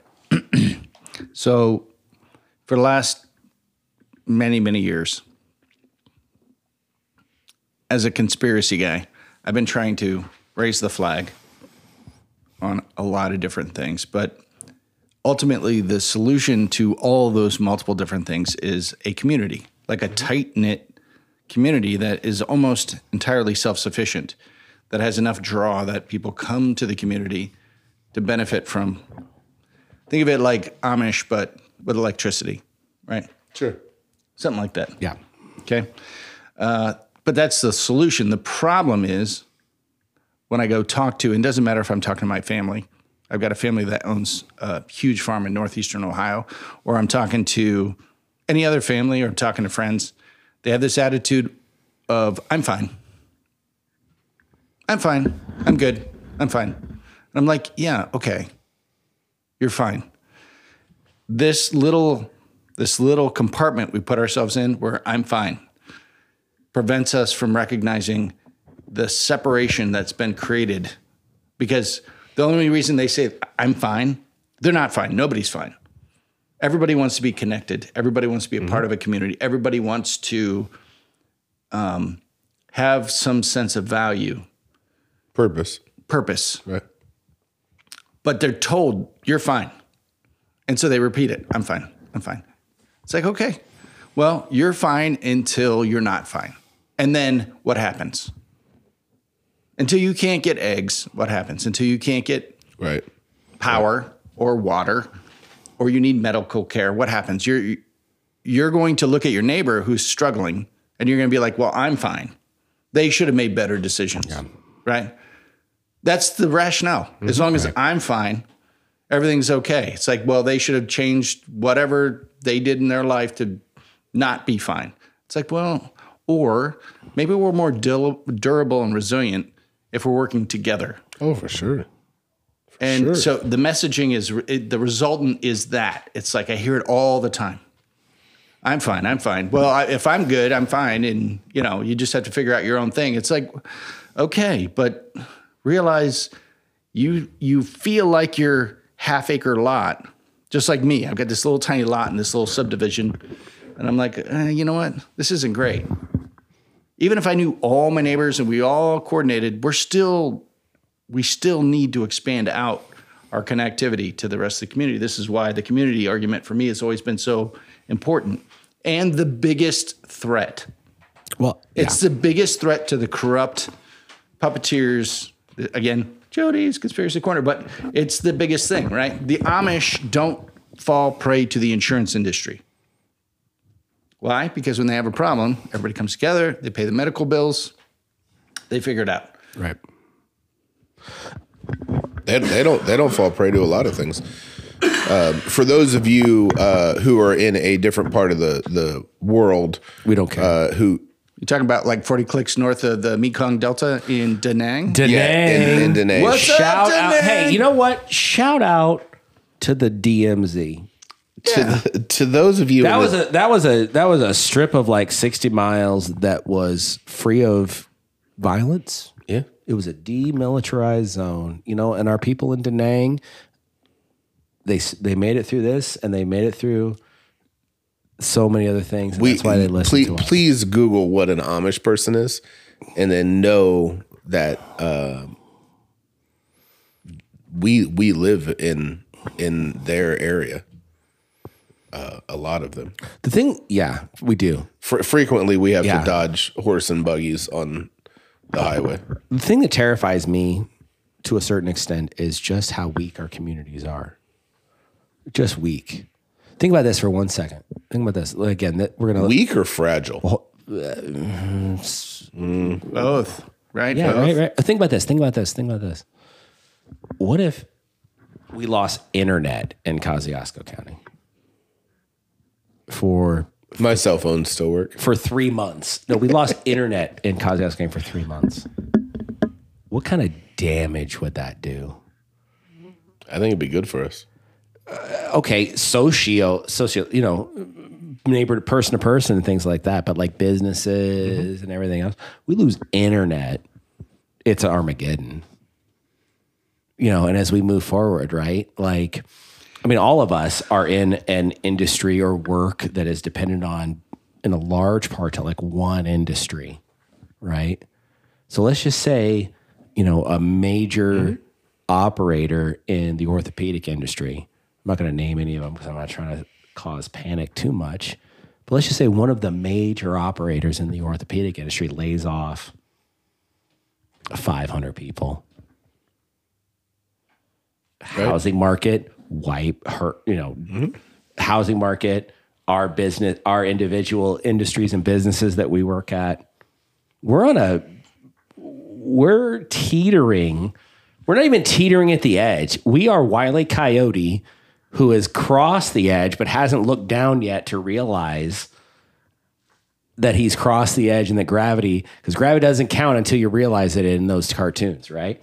So we're right there. I had lunch with the guy yesterday. Yesterday I had lunch with the guy who runs the bus system for Warsaw Community Schools.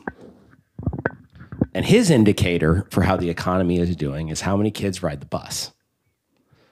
When the buses are low population, economy is good, right? Gas prices aren't too bad, so parents are taking their kids to school, whatever. We all have those little indicators. A buddy of mine told me when he drove by Explorer van, that was always his indicator of how the economy was doing. Can I hit you guys with an indicator? Yeah, no, I want to hear your indicator. But we're at a place now where I think we're at a place now where there's 15, 20, 30, 40 indicators. Yeah. There's twice as many people going to the food pantry and half as many people donating to the food pantry. Okay, there you go. There you go. How's that for an indicator? Yeah. It's, we're teetering. We're teetering right now. And when you talk about like, Jason's got, we kind of waved from that, but he's got 2, 3, 4, 5 restaurants. And he is not the only restaurateur, especially in like the downtown Warsaw area. Dave Gustafson, he's, making all these, he's putting in an Italian, I think he's putting in like an Italian bakery and another restaurant, right? These are all businesses. Listen, I'm in nonprofit, right? That's 100%. When you're asking people to give, That's right. give to a nonprofit, like that's 1,000% based Right. on how the economic indicators. You work in the orthopedic industry. Yeah, right. You're on, and then the other side, you're doing you're doing the tours on the Tippy River. Yeah. These are all of us are dependent on a good economy in those industries. And when one of those has layoffs in a major way, Yeah. it starts to tumble. Am That's I right? right. You know more about this than I do. Am I right? I think you're absolutely right. I think the cascading consequences for a major pillar, there's 3 major pillars in this economy: ortho, agriculture, and water. And if any one of those takes a dive in any significant way in this area, the cascading effects are going to be substantial. Yeah. I sat down this week with Nate Bosch, who runs the Lily Lakes Foundation. Gosh, geez, oh Pete, I should be giving that its proper name. But they estimate the economic impact of the lakes industry is like 313 million. And that is such an underestimate. That estimation is so under the actual economic numbers. Because that was from the people who agreed to fill out this survey. Right. Now imagine how many times when you get a phone call from a random number, do you answer it? Every time. Okay, if you're not a maniac like Jason, how many times from a random number do you answer your phone? I never. Never, right? Now, how many people who answer a random number call to their phone that's a survey and stick around and answer the survey? I think your logic is sound. I also do. You're part of the so you're part of that percentage then that leads the lake folks to say that our lakes account for 313 million a year. I look at that number and say it's $1 billion.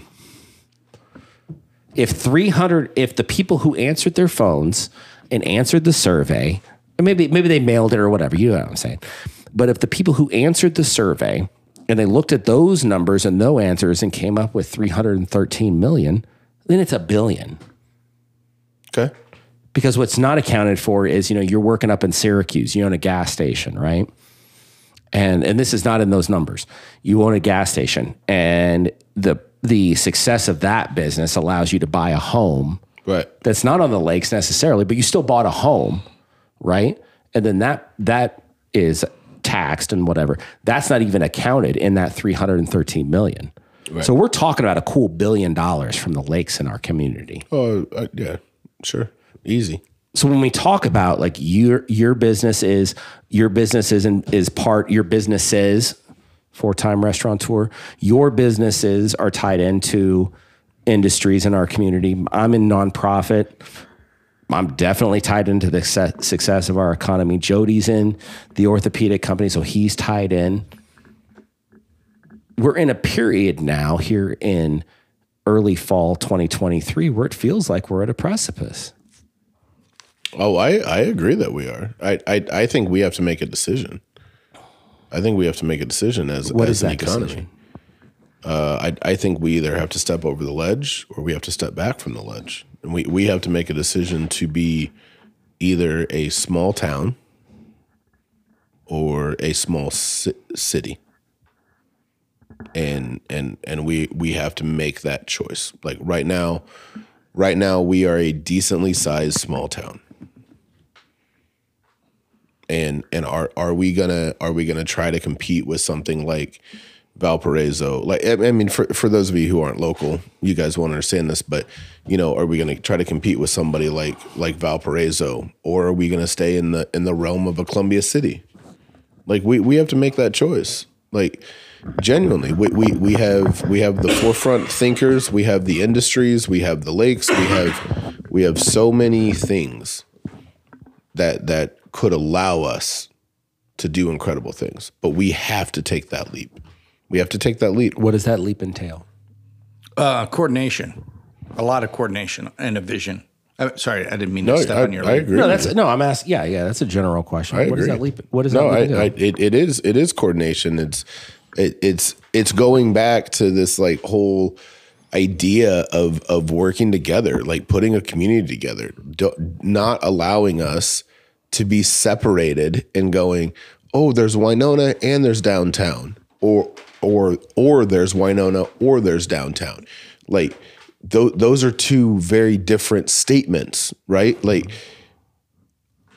are we together or are we separate? Like, is there Hoplar or 110, or is there 110 and Hoplar? Right. And I think that the problem is that the people who are making decisions have accepted that it's Winona and downtown. And like the biggest growth thing we've got coming is making Winona Avenue the pathway from Winona to downtown. Like a lot of money's coming in to develop Winona Avenue because people see it as it's Winona Lake and it's downtown Warsaw, and that's basically it. And so now what we're going to do is, because right now the problem is that you bring those big dollar donors into our community and you want to take them downtown or Winona, or they're already downtown and you want to take them to Winona Lake. It's a lot of real that happens between downtown and Winona Lake. Like what avenue would you take someone down to right now as we sit here today? If you got a big dollar investor, $1 billion kind of guy, $1 billion kind of company, and they're staying at the Z Hotel right now. Mm-hmm. They've been to your restaurant. Easy. They've seen what downtown, but now you got to get them to Winona Avenue. Which street you taking them down? Simple. It'll be a blindfold and put them in the trunk so that they can't see the route. Right. Yeah. So we're going to get a lot of money that comes into Winona Avenue. If you are buying real estate right now, buy something on Winona Avenue, because you're about to get a lot of money. You're about to get a lot of state redevelopment money to make that avenue look pretty. Now, can I? This podcast has gone a lot of different directions, so I hope you guys have really enjoyed this. Why, when you look at us locally from downtown to Winona Village and then Winona Lake, Winona Village is on the east end of Winona Lake relative to where downtown is. So the west end of Winona Lake is significantly closer to downtown. Mm-hmm. So if we are so committed to this connection between downtown and Winona Lake, why are we going to the furthest reach of the lake to try to connect ourselves to instead of going to the closest reach? You would think that you would go after low-lying fruit. Well, low-lying fruit is going to be the west end of Winona Lake. And then what'll happen is over the next couple years, you'll progress from the west end of the lake over to the north end of the lake and then back to the east end of the lake. And then now you have a horseshoe of the lake that's connected. Yeah. But we, as a downtown circle, can connect to Winona extremely quickly because it's like, 4 blocks from downtown to the west end of Winona Lake? 4 blocks. That's it. But it's not the good part of Winona Lake. It's only not the good part of Winona Lake because we haven't built it yet. Right. So why don't we try to pitch to moving the fairgrounds? Here's what's going to happen. This is 100% off the dome. Okay. No one has verified this with me. No one of importance. Here's what's going to happen.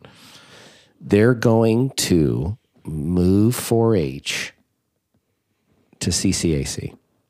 They'll build a indoor, high-end, whatever you got to do for 4-H, right? Horse track, whatever.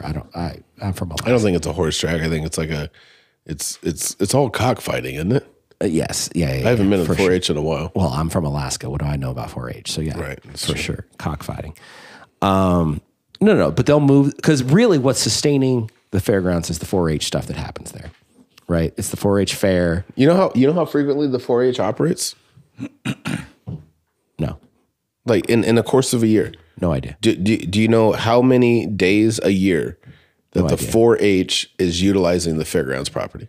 No idea. Tell me. Approximately 4 weeks. It's just for the fair? 4 weeks. So 48 weeks out of the year.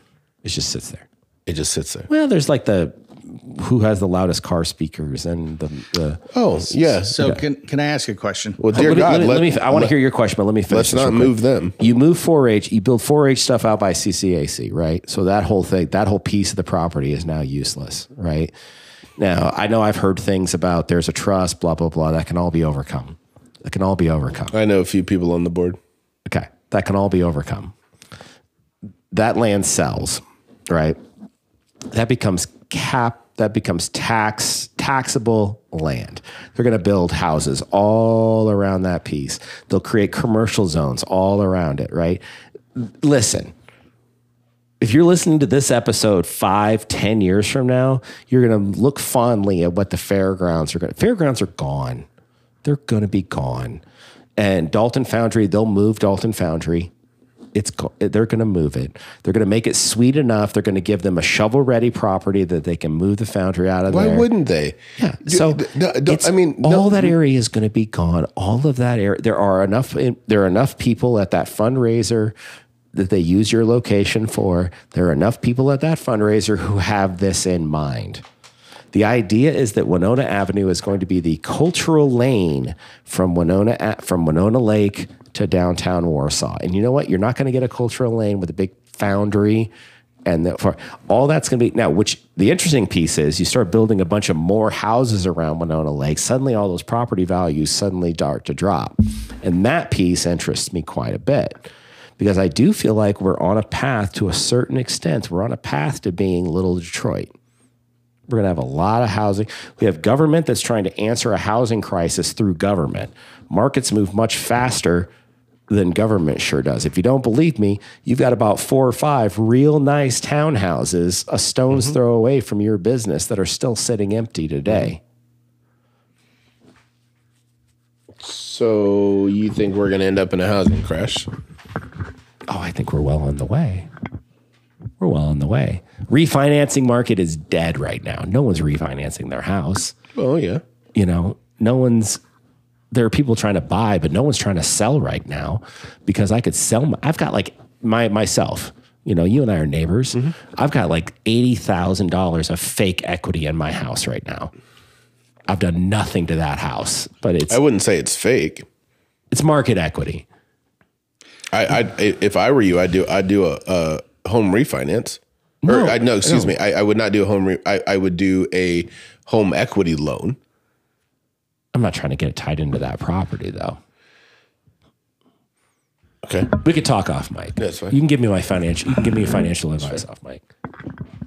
Okay, so I suppose I've got one overarching point that kind of epitomizes why this area is going to become Little Detroit, to build off of Chris's point.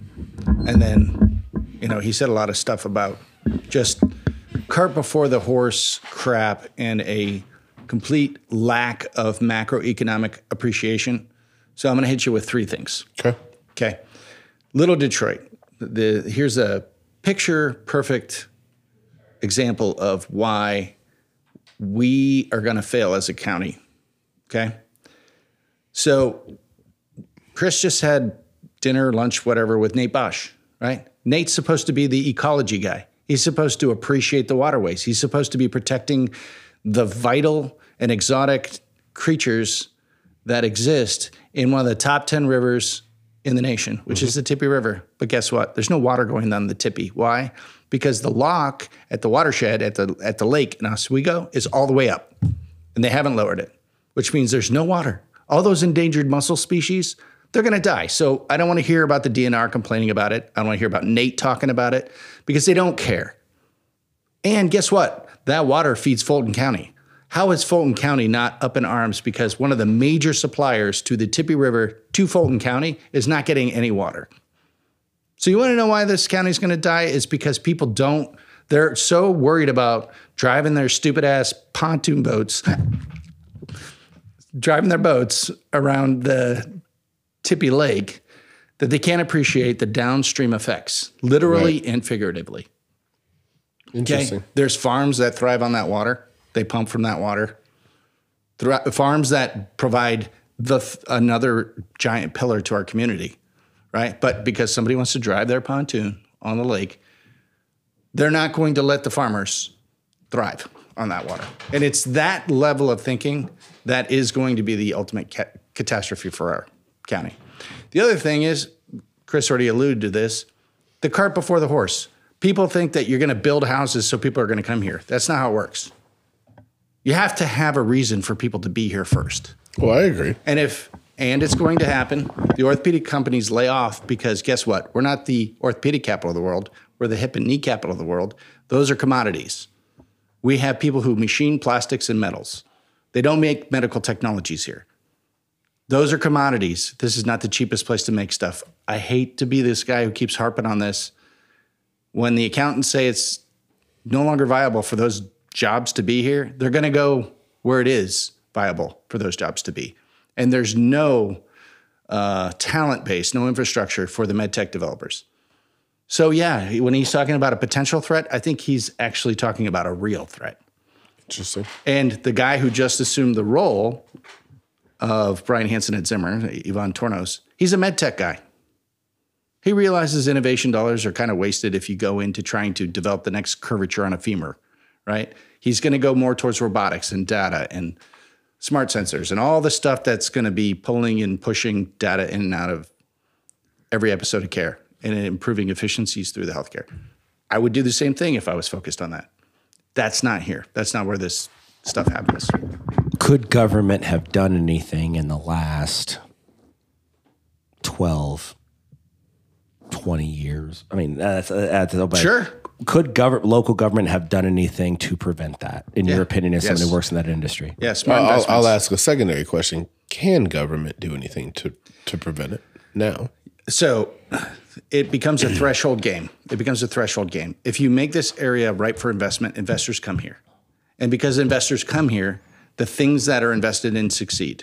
And so more investors come here. It's a threshold game. You try to make this area as attractive as possible for investment. In order to do that, you have to have those people who have the idea, have the business and wherewithal to build the business. You have to support them. You have to promote the crap out of it. And you have to publicize and promote it so that it's that draw. I guarantee you bring a billionaire here, he doesn't care what the street looks like. He's looking for, if I'm going to make an investment here, how do I get my money out of that? In a magnitude. That's what they all do. They don't want to just get their investment like they're going to put it in a CD or they're going to put it in a treasury. They want a magnitude back. They want a 10x. Yes. And they're not going to get that looking at somebody improving the street. Now, if they're going to move here, which they're not going to move here, they might have a house here, whatever. Maybe they would make some sort of, maybe there would be a consideration for that street if they wanted to live in Winona Lake. But they're going to live in, Missoula, or they're going to live, in Hawaii, or they're going to live in some other area. Oh, real quick. Sorry, we're going to transition into a game real quick. Which state has the most billionaires living in it? Jason, I'll take it to you. What state has the most billionaires living in it? Dakota, North Dakota. Jody? I'm going to say Montana. Jody, dunking on us. Montana has the most billionaires living in it. Why is that? They know something we don't know. Oh, Jody's the one guy who actually knows the answer. He's taking a quick break. So, it's got to be obviously taxes or income or something. Got a lot of bunkers there. Yeah. Land is cheap. So Montana. So I wasn't too far off, but no, you're Dakota. close. You never. Obviously, a guy who's never been to North Dakota would say that billionaires live there. Well, I didn't think that it was like, super nice. I just tried to figure out like. I assume it's got to be a tax haven in some capacity. No, That's probably why. For sure. So, you asked the question about what can government do, and I hope there's a good answer to that. I think the biggest thing is that we got a lot of housing going up. Gatke is going to be the Gatke property, which was they did asbestos there. That was it was like an asbestos factory or something. Yep.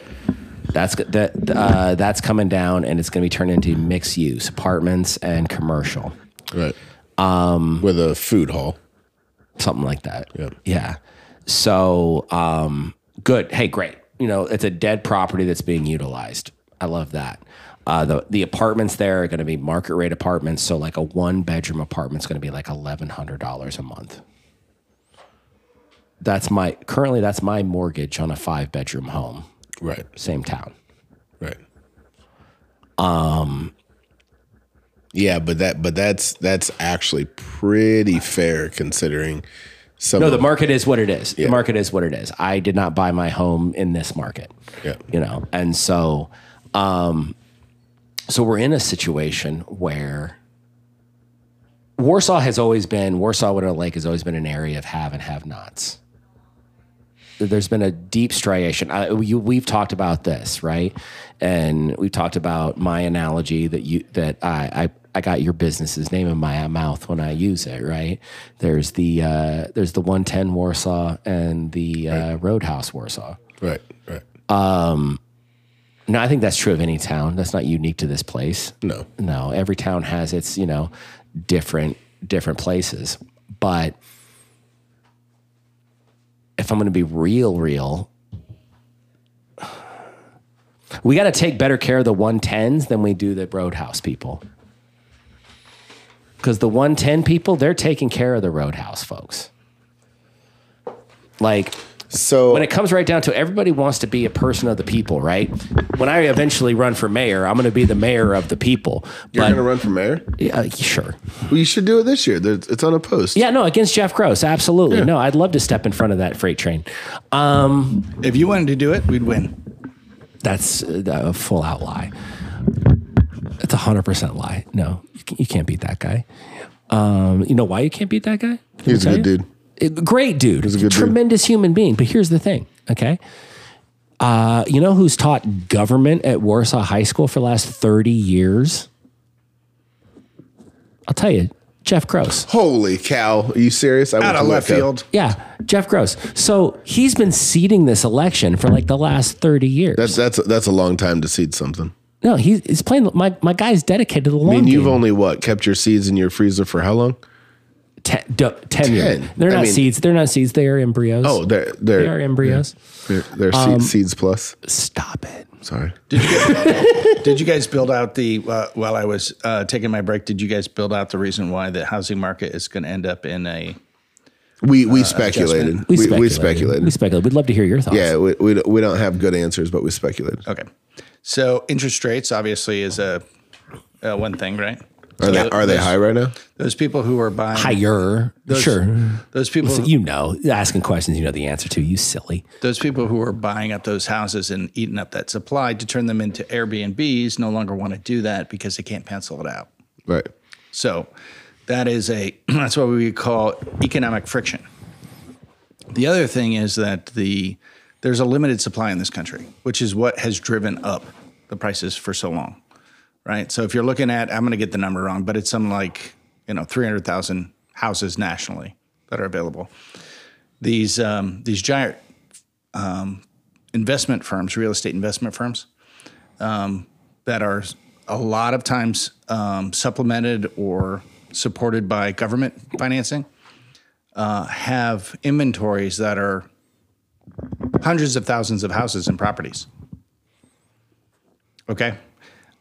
It's no longer because of the Treasury bond percentage. They don't care if it's houses or if it's someone crack to kids. They just want to make their money, and as soon as it's more worthwhile for them to take a haircut on their housing inventory and move it over to bonds or some sort of FX, trade strategy, some other way to make money on that those dollars they have, they're going to do that.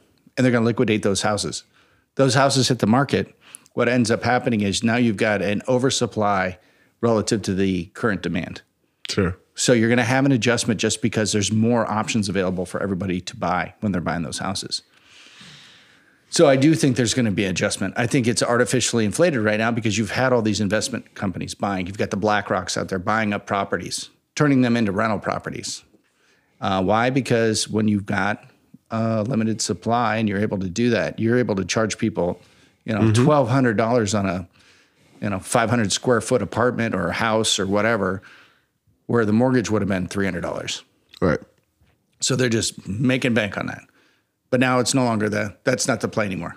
So they're going to liquidate and then the property's going to crash. Not crash, but it'll adjust. And for those people who can't, they can't afford to pay for food. They can't afford to pay the taxes. They can't afford to pay the heating bill because everything's gone up so high. And they're living with a $400 cushion in their savings account. And it's all been eaten up by inflation. Now they have to make a desperate play. That desperate play is to sell. So, and they're going to need that money right away. So they're not going to be trying to be competitive. They're just going to try to liquidate their homes. That level loading is going to cause the prices to come down. There will be an adjustment. That's my prediction. In this area, we think we don't have enough houses, right? We don't think we have enough places to stay because that was built over that time period when we had remediation activities going on in orthopedics. So we had armies and armies of people coming in, renting everything because we had to have an overstock of talent to do paperwork. That's done. Now the companies are laying off. So we not only don't have the contractors here, we don't have the developers here.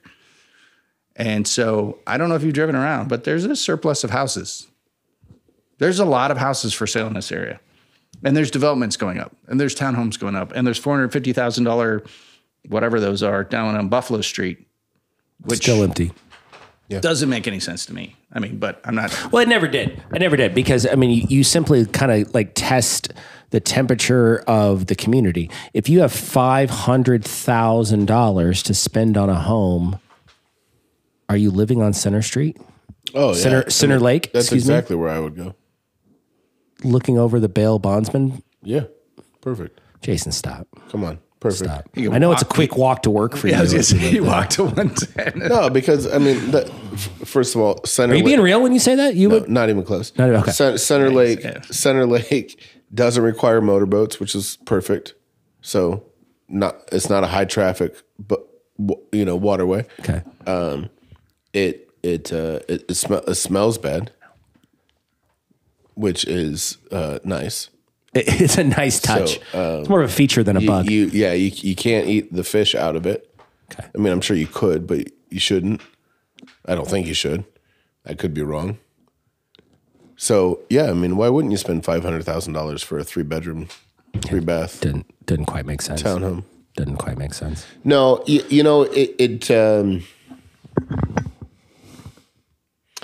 didn't. I think it just goes. Well, and that same developer who developed those homes is now in like up to his neck in litigation in South Bend for pulling chicanery and general fuckery, and he brought that flavor of business here to Warsaw. And unfortunately, our government, the local government at the time, felt that like the whole RFP process, request for proposal, was a nuisance. They had a budget. They found someone who'd say, yeah, I'll do it for that. And boom, we're good. But unfortunately, fast moving government always isn't the answer. Like it's in some instances, there needs to be a sussing out process. There needs to be a process in which you put out a proposal and people a request for proposal and people respond to that. And you have an opportunity to vet those people out to make the absolute best decision. There are times when the best decision can't happen at lightning pace. Right. There's a theory in business, and maybe Jody would mirror this, but you basically have 2 of 3 options. You can get it fast, Good, you can get it good, but you can't get it fast. and you get it cheap. Cheap. You can't have. You can have 2 out of 3. You can have any of those 2 you want. Right. You just let me know which. Right. And as simple as that, like, thought process is, it's extremely accurate. You can have it fast, good, and cheap. You choose which 2 you want, but you don't get all 3. All 3 doesn't exist, right? So choose the 2 that you want. And unfortunately, the government in this scenario that you're referencing obviously chose pace and cost. And guess what we got? We got a shit product. And so it's unfortunate. But So I think how much of this comes from lack of vision? How much of this comes from lack of vision? How much of this comes from we're just going to do things the way we always? This is when you were talking about we have to decide if we want to be a small town or a small city. This is where I thought you were actually going. I thought you were going to build out a vision. I think that's your argument. We need to have a vision. Mm-hmm. Yeah. Here's what I think happens. Right? You have a local government that says to itself, our constituency are the orthopedic companies. No. Well, hold on. Let me. Sorry. You have a local government that says our constituency is the orthopedics, right? And then a conversation happens that says we need housing. So when we bring top talent in, top talent's not going to live in Warsaw. Top talent wants to live in Fort Wayne. Top talent wants to live where higher end properties are available that you do not have in Warsaw proper. So if you want, we want to bring in top talent that will live in Warsaw. You need to provide property. There needs to be property here that top talent would want to live in. And so somebody says, okay, well, we need something that's close to work. You know, we'll do, because the whole idea was that they would be one of these mixed use things where you would live in one of these townhouses and there was a market there and there was all this other stuff going on along this one cul-de-sac at Buffalo Street. And so they say, okay, here's what we'll do. This is and this vision gets promised to them and sold to them by this Dave Matthews developer, right? And he can't deliver on his promise. And so I think that, in my opinion, that's what happens. Jason, you disagree? No, I don't disagree. I think that there is a current subset of people who are movers and shakers, who are well aware that the hopeful move of trying to satiate the top talent, we've accepted the fact that that's not going to happen. Okay? So what can we go after? Well, we can go after corporate business being the home of the actual business. We'll allow you to live in Fort Wayne. We'll allow you to live in South Bend. And we want you to drive to us. So we understand we can't compete on Fort Wayne. We can't compete on South Bend. We can't compete with those amenities. So let's go after what we can compete with. We can go after, and to your point, you made a reference of Ivan Tornios, who just took over ZB, and he's a med tech guy. I know for a fact that we have certain people sitting down with him going, what do you need from us in order to keep med tech here? Right? Like, we know that knees and hips are commodities. You're right. They are commodities. And eventually an accountant is going to say, hey, mathematically it doesn't make sense here. You're $22 an hour here and you could be $14 an hour elsewhere. Okay. And that is strictly, there's no morality behind that. There's no emotion behind that. That is simply 1 + 1 is going to equal 4 somewhere else. Do you want it? And the answer is going to be yes. So we won't be able to argue with that. But with this other proposal that you were brainstorming, that is not entirely a brainstorm, because it's extremely accurate and very consistent with other ideas. That portion is looking to go after medtech with benefits, promotions, support, knowing that, yeah, there's a whole subset of individuals that are like, we need to build houses. Then there's a whole nother subset that goes, we need to build social life. Okay, great. Right. Move the wagon wheel downtown. Right. Which all of those pieces need to exist simultaneously. 100%. But there's one piece that has to start it. And that is, we just have to create the industry. What are we going to hang our hat on next? 100%. And there is a group out there right now that is very well aware that all of these ancillary things are wonderful. You know, moving 4-H and moving Daltons, that's all great. But the reality is that's secondary. That's actually secondary. That's secondary to what we have to do, which is we have to get the med tech companies, whether it's Zimmer and they shift, whether it's DePuy and they shift, or whether it's somebody new, we have to get the med tech companies here. And then we have to keep their employees here. But we have to get them here first. Who is in charge of that? Who's leading that? All I've seen is facade. It's all facade. It's all facade. Okay. I develop medical technologies. Not only do I develop medical technologies, I founded the first med tech company locally. Sure. That is an invitation to amass huge amounts of talent. Yeah. So who's leading this? That'll be an off. Sorry, email listeners. No, you put it on air right now. No, I'm just kidding. No, but here's the. Here's the problem that I have. The best time to have done that was 6 years ago. Right. But not a surprise to anybody involved in this conversation. Right. 6 years ago. And I agree with you. Unfortunately, this person was not in the position that they're in now to do so. So the problem is the same problem. If I am a billionaire investor, if I'm Natan out of China and I want to invest in medtech, the first thing I'm going to look at is what's my return on investment. Right. If I'm Sequoia out of the West Coast, Sequoia, they come with all their investors. You get them, you get all the investors coming in and bidding. You have to have that first vanguard technology. Mm-hmm. How are they even aware of what's going on right now? Well, the answer is they're not. They're not. Yeah. They're not. But I will tell you that there are people in not local government, but state government that are having these conversations going, this isn't just for Warsaw.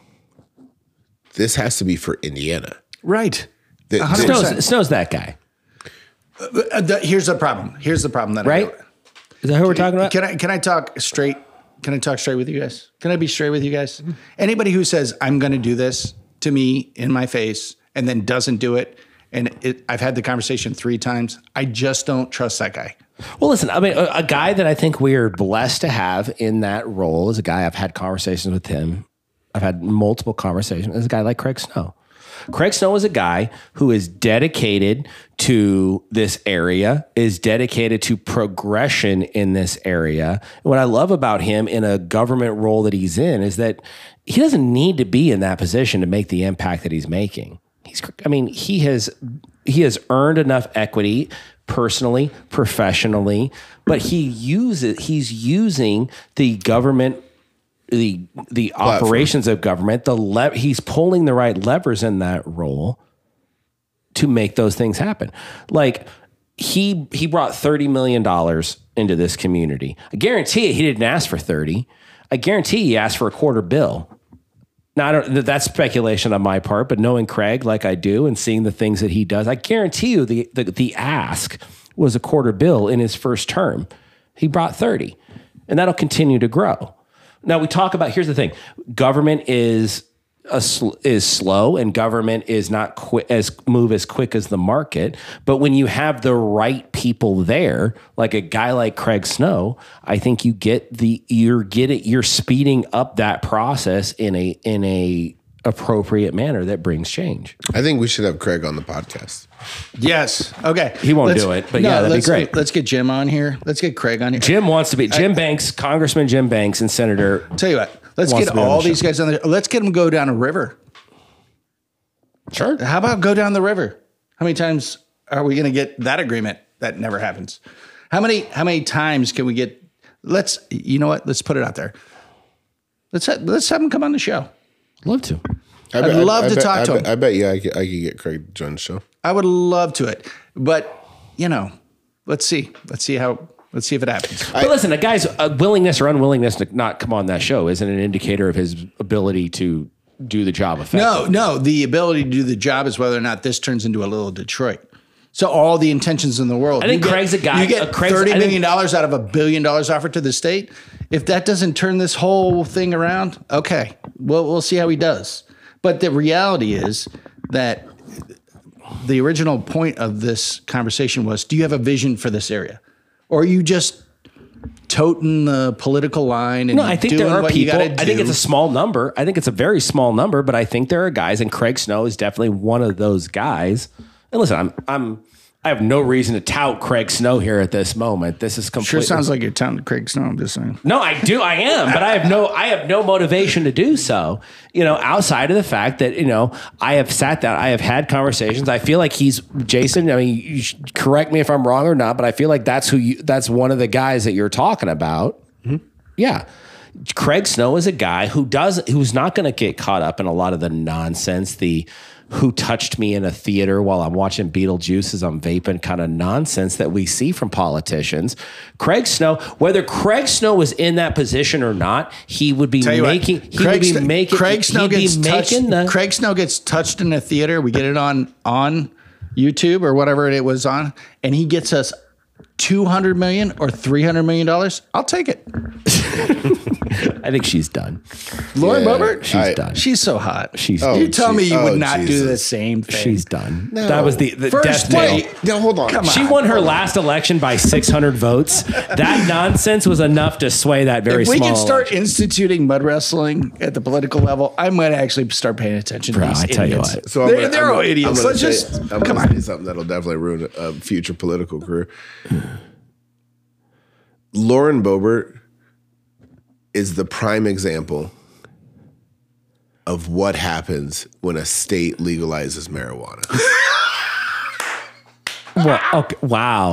That was beautiful. And the irony behind it is I'm actually like pro legalization. Yeah. I'm just not pro that. Would you start? Okay, that's not where I thought you were going to go with this. Oh, this brings up an interesting question for me. Harsh this up. No, this brings up a no. Would you start doing? Hold on. And in the event that marijuana is legalized in Indiana, would you start doing like 100% dinner pairings? I already have menus. Oh, I love it. Funyuns. Tell me, I'm going to buy some. 4 years ago, I bought a garden in Leesburg. Oh, dude, I fucking love you. I love you so much.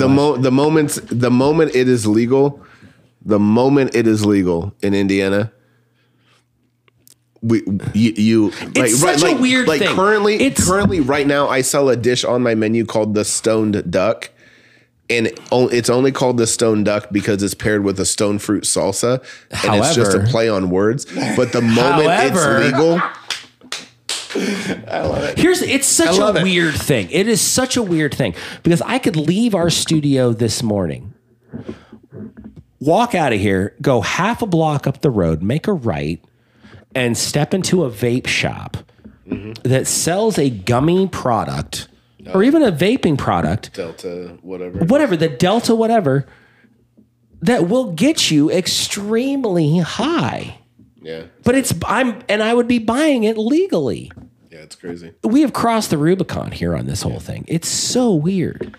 It's so weird. Well, we're not going to look Kosciuszko County, as much as we'd love it to be the vanguard for marijuana legalization. So I've heard, by the way, that it'll get me high. I don't know. So that's the whole point of this conversation.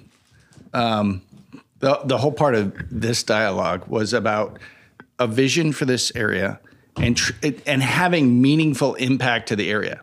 Now, Chris, you brought up a very real threat.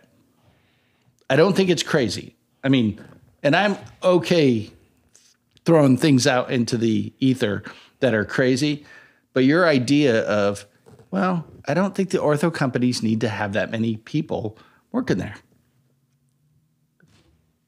There's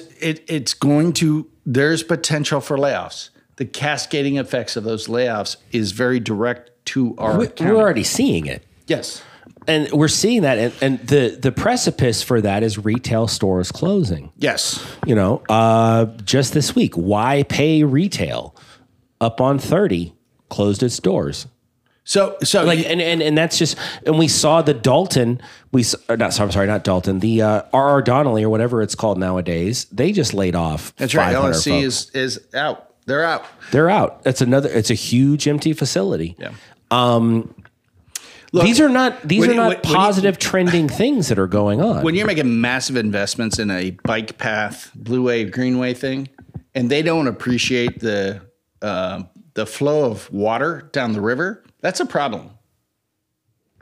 It might as well just be random bike paths because there's no Blue Way.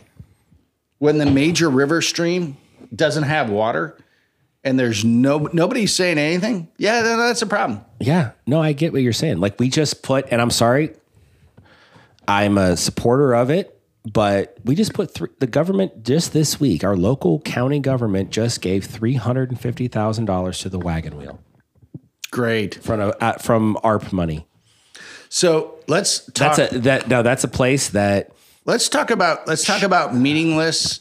Let's talk about frivolous. Let's talk about just continue the continuity of spending that happens, and then let's talk about meaningful vision. Let's talk about meaningful move forward. Let's just go to the extremes and say Zimmer shuts down, Depew shuts down. Jason, where are you at if one of those happens? Right. I'm in the bathroom break right now. Yeah. All the businesses that have flourished because of high dollar spending, they're done. So what is the response? What's the playbook to maintain durability in this county if that particular industry decides, you know what, machining plastics and metals isn't where we want to do it. Here, we're going to China, we're going to India, we're going to wherever. You got to have a vision. It could be, you got to be the place. This is what Jason was alluding to. You got to be the place where you almost have to build a tourism destination thing.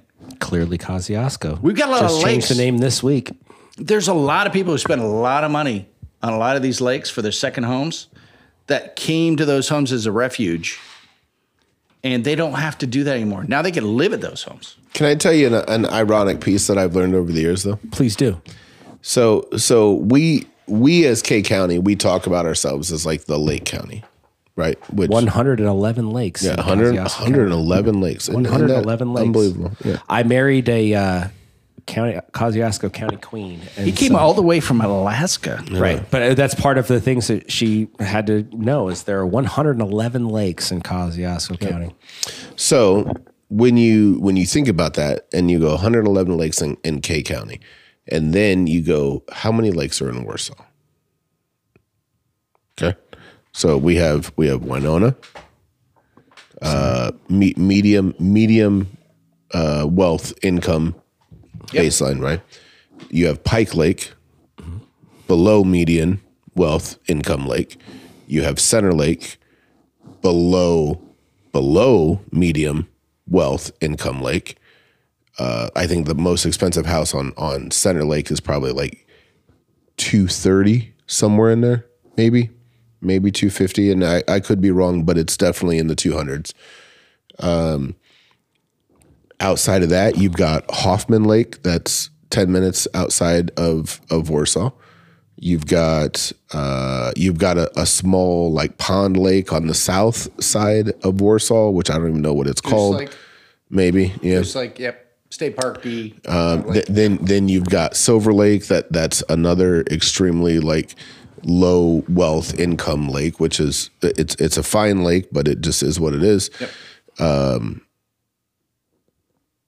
That's really it in Warsaw or the immediate surroundings. So there is a bit of a misnomer, and I'm a Laker person. Like I grew up on Tippy. Like my parents have lived there since I was 18. So like I'm a Laker kid.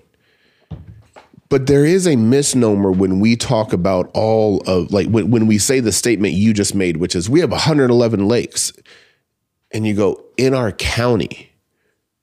But I will tell you, as a restaurateur of a relatively high-end, there are 3 lakes, high-end facility, when we say that we have 111 lakes, we're bundling in Syracuse, Wawasee, and Lake Tippecanoe. But what we fail to acknowledge in that exact same statement is that Syracuse, Wawasee, and Tippy are 15 miles away from us, 15 minutes away from us. And there is a nailed it. You nailed it. Yeah, no, and there is the tolerance for people to drive 15 is minutes extremely low. As low as you could possibly measure. Yes, I saw this in I am a president of a local service club, the Optimist Club. My thoughts and beliefs are now in no way a reflection of the Warsaw Breakfast Optimist Club. Seem very optimistic. But no, this year we moved our meetings from the fairgrounds, the Shrine Building here at the fairgrounds, where it had been for, God knows how long. Got a better deal, moved it over to Creighton's Crazy Egg. Distance is maybe 3 miles, maybe 5 from center of town. We probably lost a third of our membership. Maybe not that much. I mean, let's say a fifth. So because driving out that extra 5 miles or so, Chris, too much to bear. was this your major platform move? No, the guy before me made the move. I just adopted it. What? I was just going to say, I feel like you're going to be blamed. I was 100%. No, absolutely. This week is my last meeting. This week is my last meeting as president. You're out? That's too bad. It's been a year. Oh, that stinks. Who's taking over? A guy named Charlie Wagner. Hell of a dude. Thank God. Yeah, he's a good dude. Super dude. Thank God. Maybe It's I'll start not showing so up much to his meeting. Oh, really? done. No, now that I'm gone, you'll start showing up. That sounds It's not about so right. much he's done, but it's the fact that they're going to show up with torches and pitchforks as he's walked out. It's good. It's been a good experience.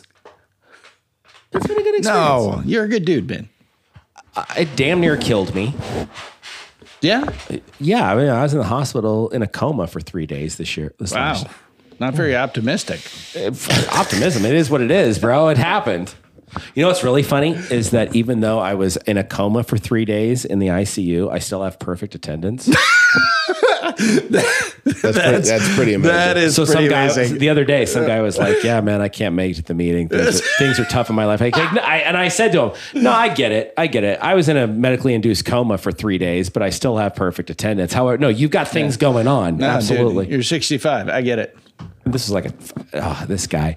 So you get these people, and you know what I really have a problem with, Jason? Naked ambition. Okay. Just pure ambition, no drive. Are you just saying this yeah, because yeah, right yeah, now I'm yeah. not wearing pants? Is that why you're saying this? 100%. Well, no, I weirdly enough, I enjoy it. That's a whole other conversation we can unpack on next week's episode. No, I have a problem with just drive. I will not be here next week. You're totally going to be here. Lies.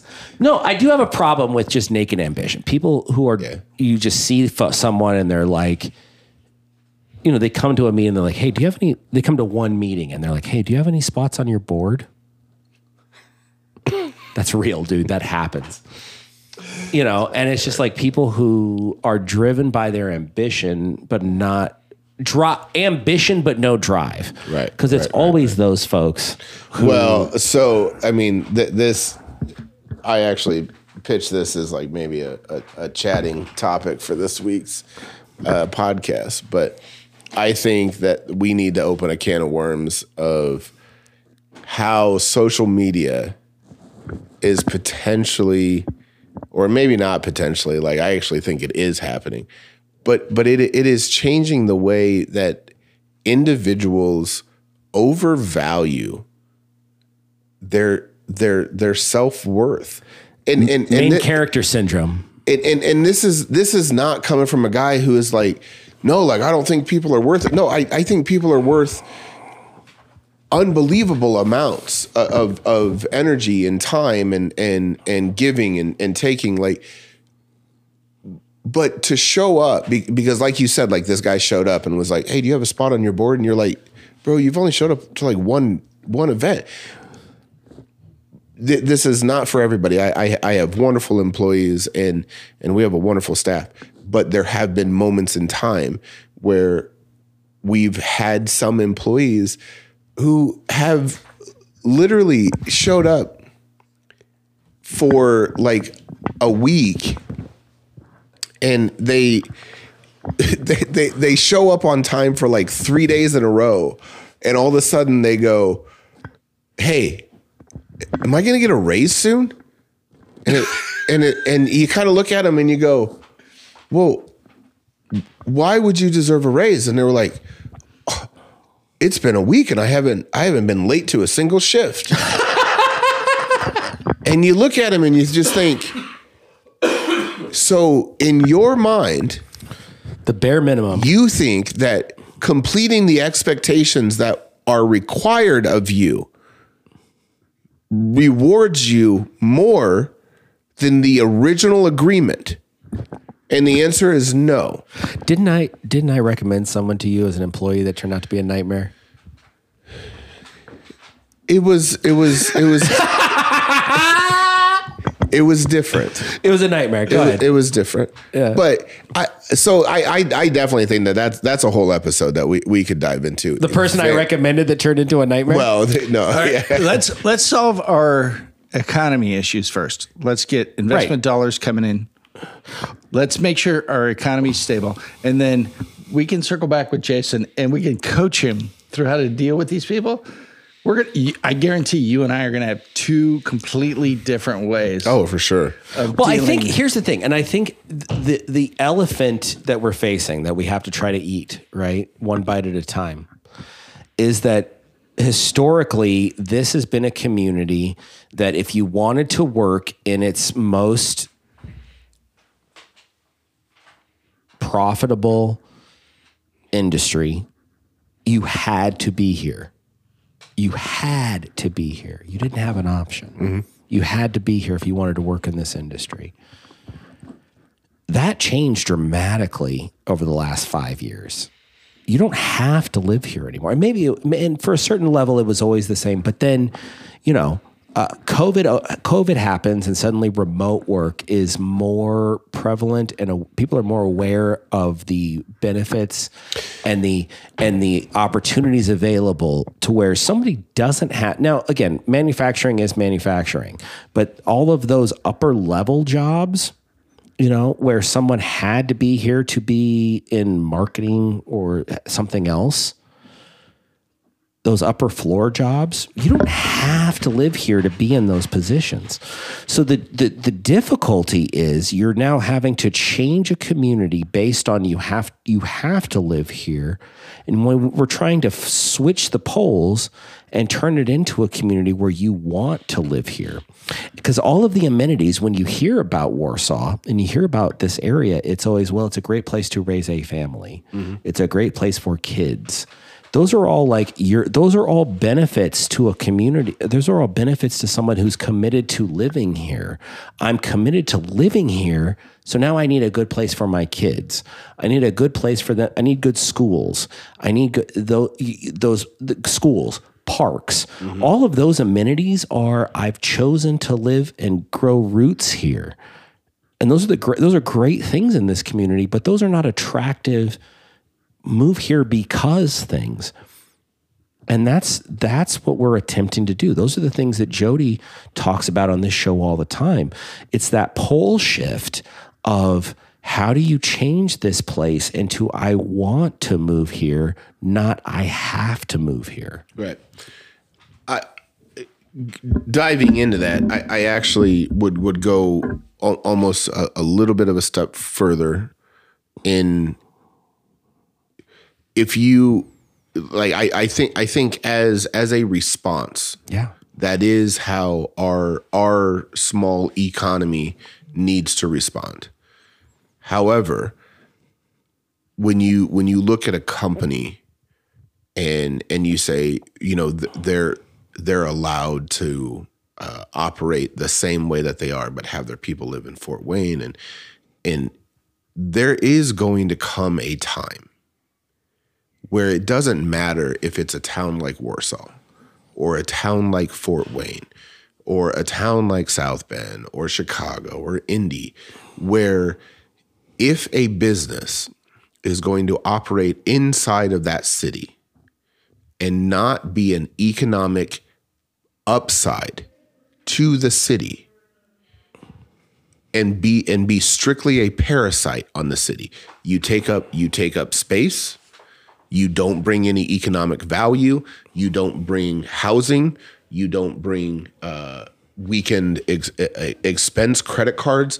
If you don't bring and this is going to lead me back to like this capitalist conversation where we all have to play ball.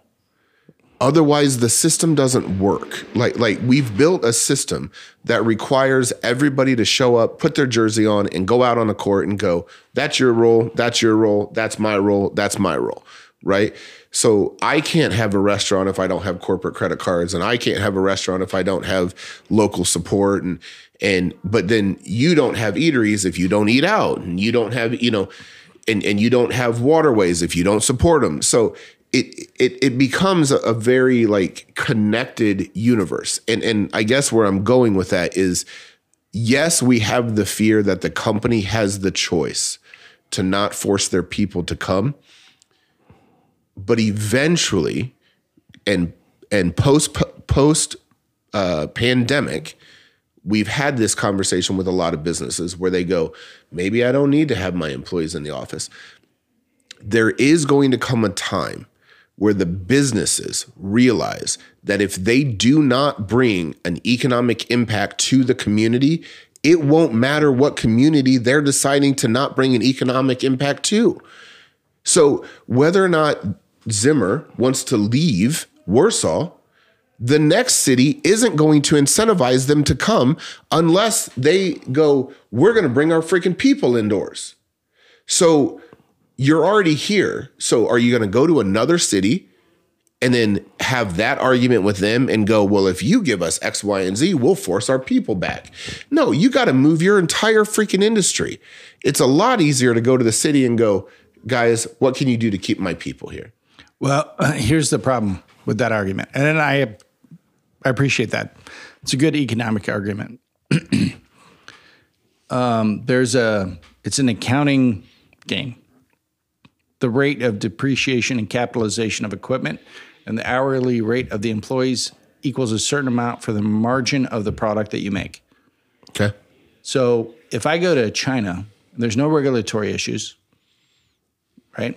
I can set up my shop. They basically have the shop. I just bring my equipment in, and I just need to have quality managers. Those people actually work for a couple dollars an hour versus $30 an hour. The rate of input, what we would call burden on that product, is so much lower that I can actually sell that product worldwide. Because here's the dirty secret. Zimmer doesn't sell their implant for the same price around the world. Right. If the people in this country knew what they sold, for example, India, the implant for, or China, they would have buyer's remorse. And they don't even know what the price of the implant is from street to street, from hospital to hospital. Right. Pricing transparency is the biggest threat to the medical device industry when it comes to implants.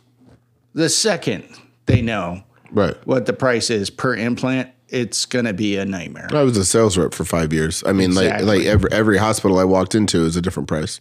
100%.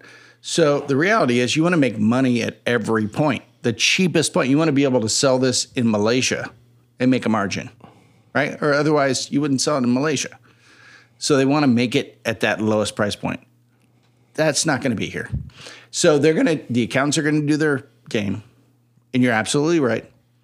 We can offer tax abatements. We can look at the halo effect of that employee base on the local economy.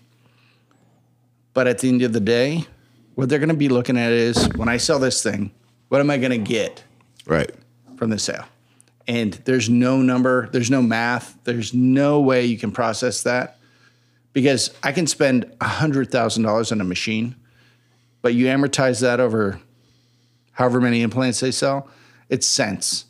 It's pennies on the implant. Right. When it's sold. So it seems like a lot up front, but the tax abatements aren't enough. And I get it. This isn't a judgment of me on the orthopedic companies. I'm not trying to say it's unpatriotic. It's very capitalistic. So then how do we keep them here? Goodwill and morality? No. The game isn't excellent restaurants. The game isn't trying to keep an antiquated system. The game is to try to pivot to understand the landscape. So you're evolving the business, the economy, so that those businesses thrive on the next thing that company needs. So they're not competing on implants, but they're competing on med tech. So build med tech. If right on the heels of that's going to be data. Compete on data. Bring some Hadoop service. They've got a great. Rich Carlton put together a great business up north, and I talked to him about what they've got going on. That's all financial. They're overwhelmed with dealing with Whirlpool and these big companies and financial data, but they do want to have a play in med. But it takes more than just me, right? It takes people who have ears and can picture the evolving landscape to say, okay, you know what? Maybe the next play is having a server farm. Maybe the next play is having the next Hadoop server farm down here. And we offer those privileged access services at a premium to companies that are really hyper-focused on HIPAA-controlled data, right? Maybe it's the next med tech. Maybe it's sensor-based stuff. Maybe it's being open to have those conversations, make those investments, and not try to cling to what worked for 30 years that is obviously commoditized. I mean, this has happened in industry for the life of industry. I'm not speaking out of turn here. Everybody knows stuff goes to commodity. This is how it works. Sure. Right. It's not like I'm trying to convince people of something that doesn't naturally happen in industry. I'm just saying it's happening now. It's already happened. Why is everybody acting like it's not going to happen? No, it happens. It's currently happening. It happens, people. This is how it works. It's happening because it's scary, right? Like it's scary to people to realize just how fragile and how weak the foundations of their lives are, right? So because the people who they're not just who don't have, well, I got to move to another town because this one didn't work out, right? But the people who are for lack of better are involved here, are stuck here, right? They can't imagine the idea that this all goes away, right? So they tell themselves, well, Zimmer Biomet has too much invested in this town. I talked to a guy who said, no, they couldn't move this town because the temperature here is perfect. No, this was his argument. The temperature here is perfect. And if you moved manufacturing to a warmer weather region, you can't manufacture because it's too nice outside and people wouldn't show up to work. This was his reasoning. And that is solvent. That is solved to somebody who can't recognize the fact of how much of a precipice they're on. Right. So they say, They come up with, no. ZB has too much money invested into this community and the facilities and the equipment and everything else. Meanwhile, there is a really nice jet that sat at our airport for 5 years, $150 million jet that sat at our airport for 5 years in the event that the CEO wanted to come to Warsaw. That jet sat there in the event that he wanted to come from Connecticut to Warsaw. That's all. It's just sat there. $125 million sitting in a hangar. If that company can put $125 million sitting in a hangar in the event that the CEO who doesn't live here might want to visit, do you think that the equal amount of dollars invested in the community in terms of buildings and equipment, do you think it matters? Doesn't matter a rip. Does not. We are as you said, an accountant's decision and a board vote away from it all going away. Which is why I go back to the morality.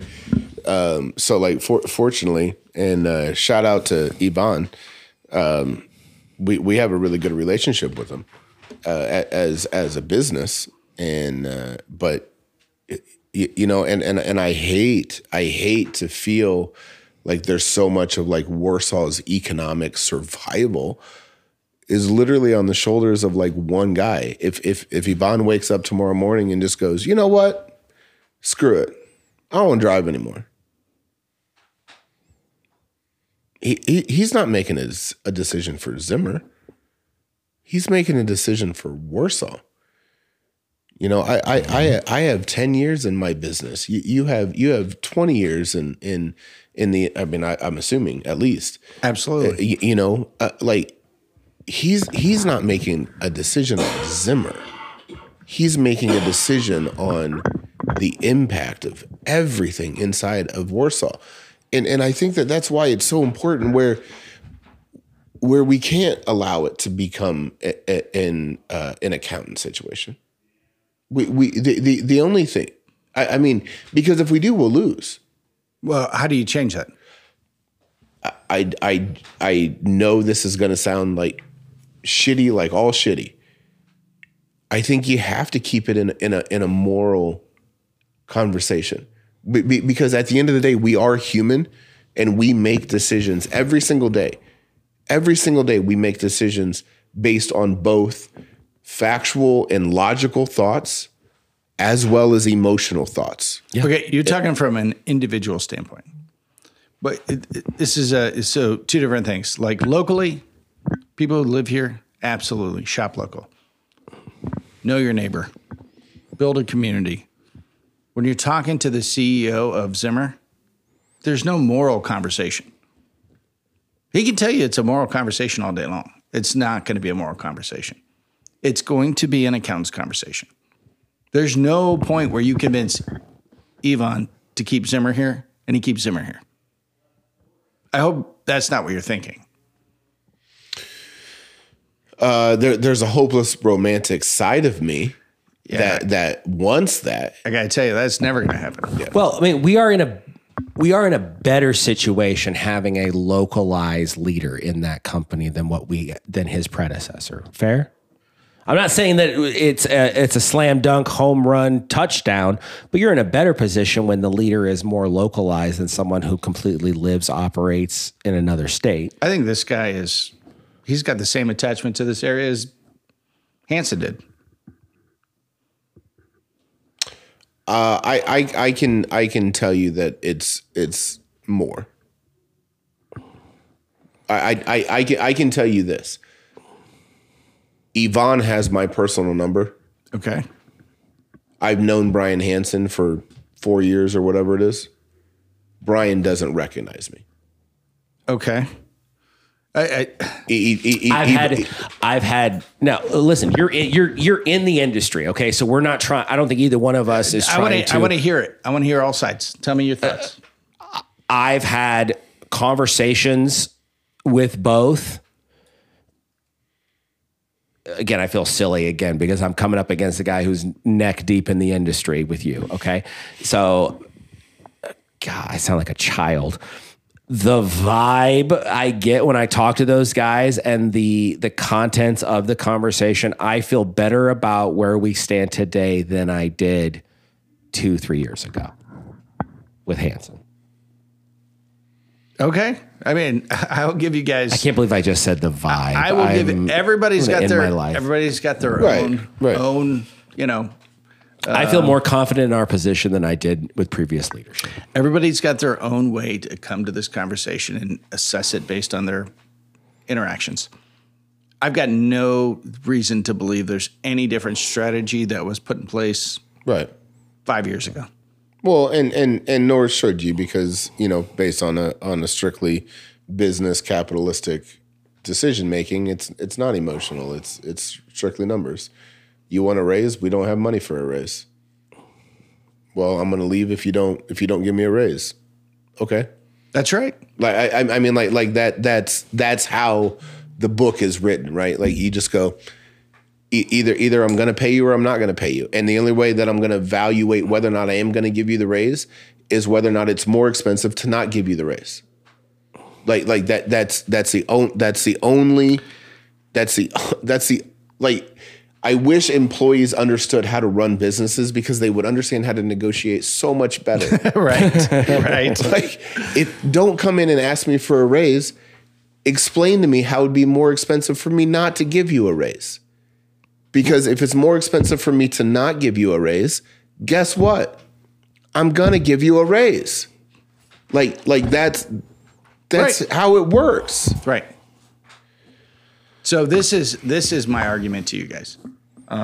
So he might, on a personal relationship standpoint, you know, whatever, he might give you a better vibe. I can't believe I said that out loud. From I hate myself. from a numbers standpoint, I think the numbers drive the business. Of course it does. Yeah. I think the naturally. personal relationship side helps him navigate the community better. If that makes any sense. No, it does. No, it does. for sure. It does. And like I said, I hate it. I hate that I couldn't give you better quantification on why I feel better. But you talk to people, and you know, and in the end, those are people making those decisions. And a guy who has some investment in the community making those decisions versus a guy who had no connection at all to the community making those decisions. Do you love the chances? No. Do you like them better than you did before? Yes. Well, and you're talking to somebody who gets reports from inside the business where this guy is a get it done at all costs kind of a guy. He'll burn bridges inside the business for all the people underneath him to get the business done, which tells me a lot more about who he is as a person than his outside the business relationships locally. That makes a lot of sense. Yeah.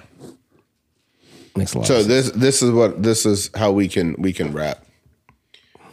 Is I think at the end of the day, I think those of us in Warsaw that are trying to make a difference, trying to figure out the progression, I think we need to think outside the box about what low-lying fruit we have not been going after because we didn't have to go after it. A prime example, and this is just one example of a multitude. Last night was Friday night dinner service. Last night we had good numbers. We were busy. I bet you 60% of my customer base last night, maybe 40%, maybe 60 is too high. Let's say 40% of my customer base last night. You know why they were in town? Take a wild guess. Ortho-related work. It's a good guess, but wrong. Thank you. They wanted to yell at the Republicans? Also a good guess. No. Not as good as my guess, though, right? I mean, let's just be real. Notre Dame O State game. Okay. They're going to Notre Dame, Ohio State. They're staying here. They're in town. Yeah. Okay. So now most of them weren't staying here. They're on their way to. Most of them were staying in Plymouth, Culver, Bremen, just slightly south of South Bend. Yeah. So Warsaw's just on the outskirts, where right now we're not marketing to the 40,000 people that travel to South Bend every Saturday afternoon for a home game. Our hotels aren't filled up with those humans.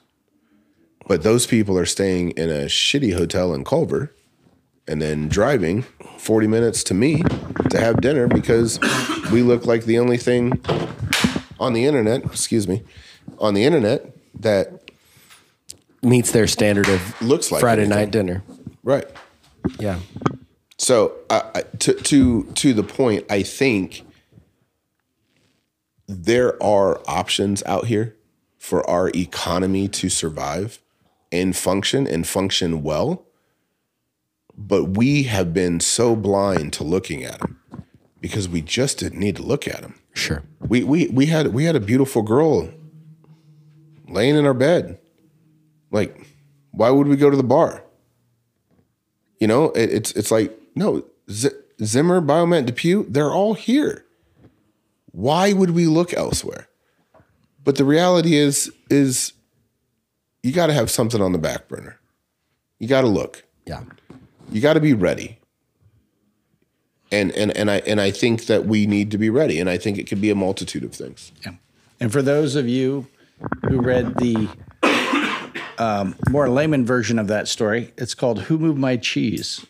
Yeah, exactly. Who Moved My Cheese? So there's your book. There's your book, guys. There's your book. Yeah, there's your book. That's a great book. I've actually read that one. It's read short. that one It's too. less than 100 pages. I've read that too. So maybe that's what we'll talk about. Listen, this has been it's been our longest episode, maybe our best. I want to give a special shout out to two-time guest. I feel like that number is only going to grow. Jason Brown, go check him out. 110 Meadery. One of the four he's got cooking up.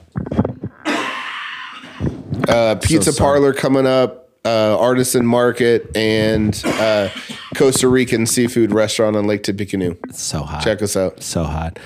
He's Jason. I'm Chris. Jody. We are the Freedom Cats. Meow.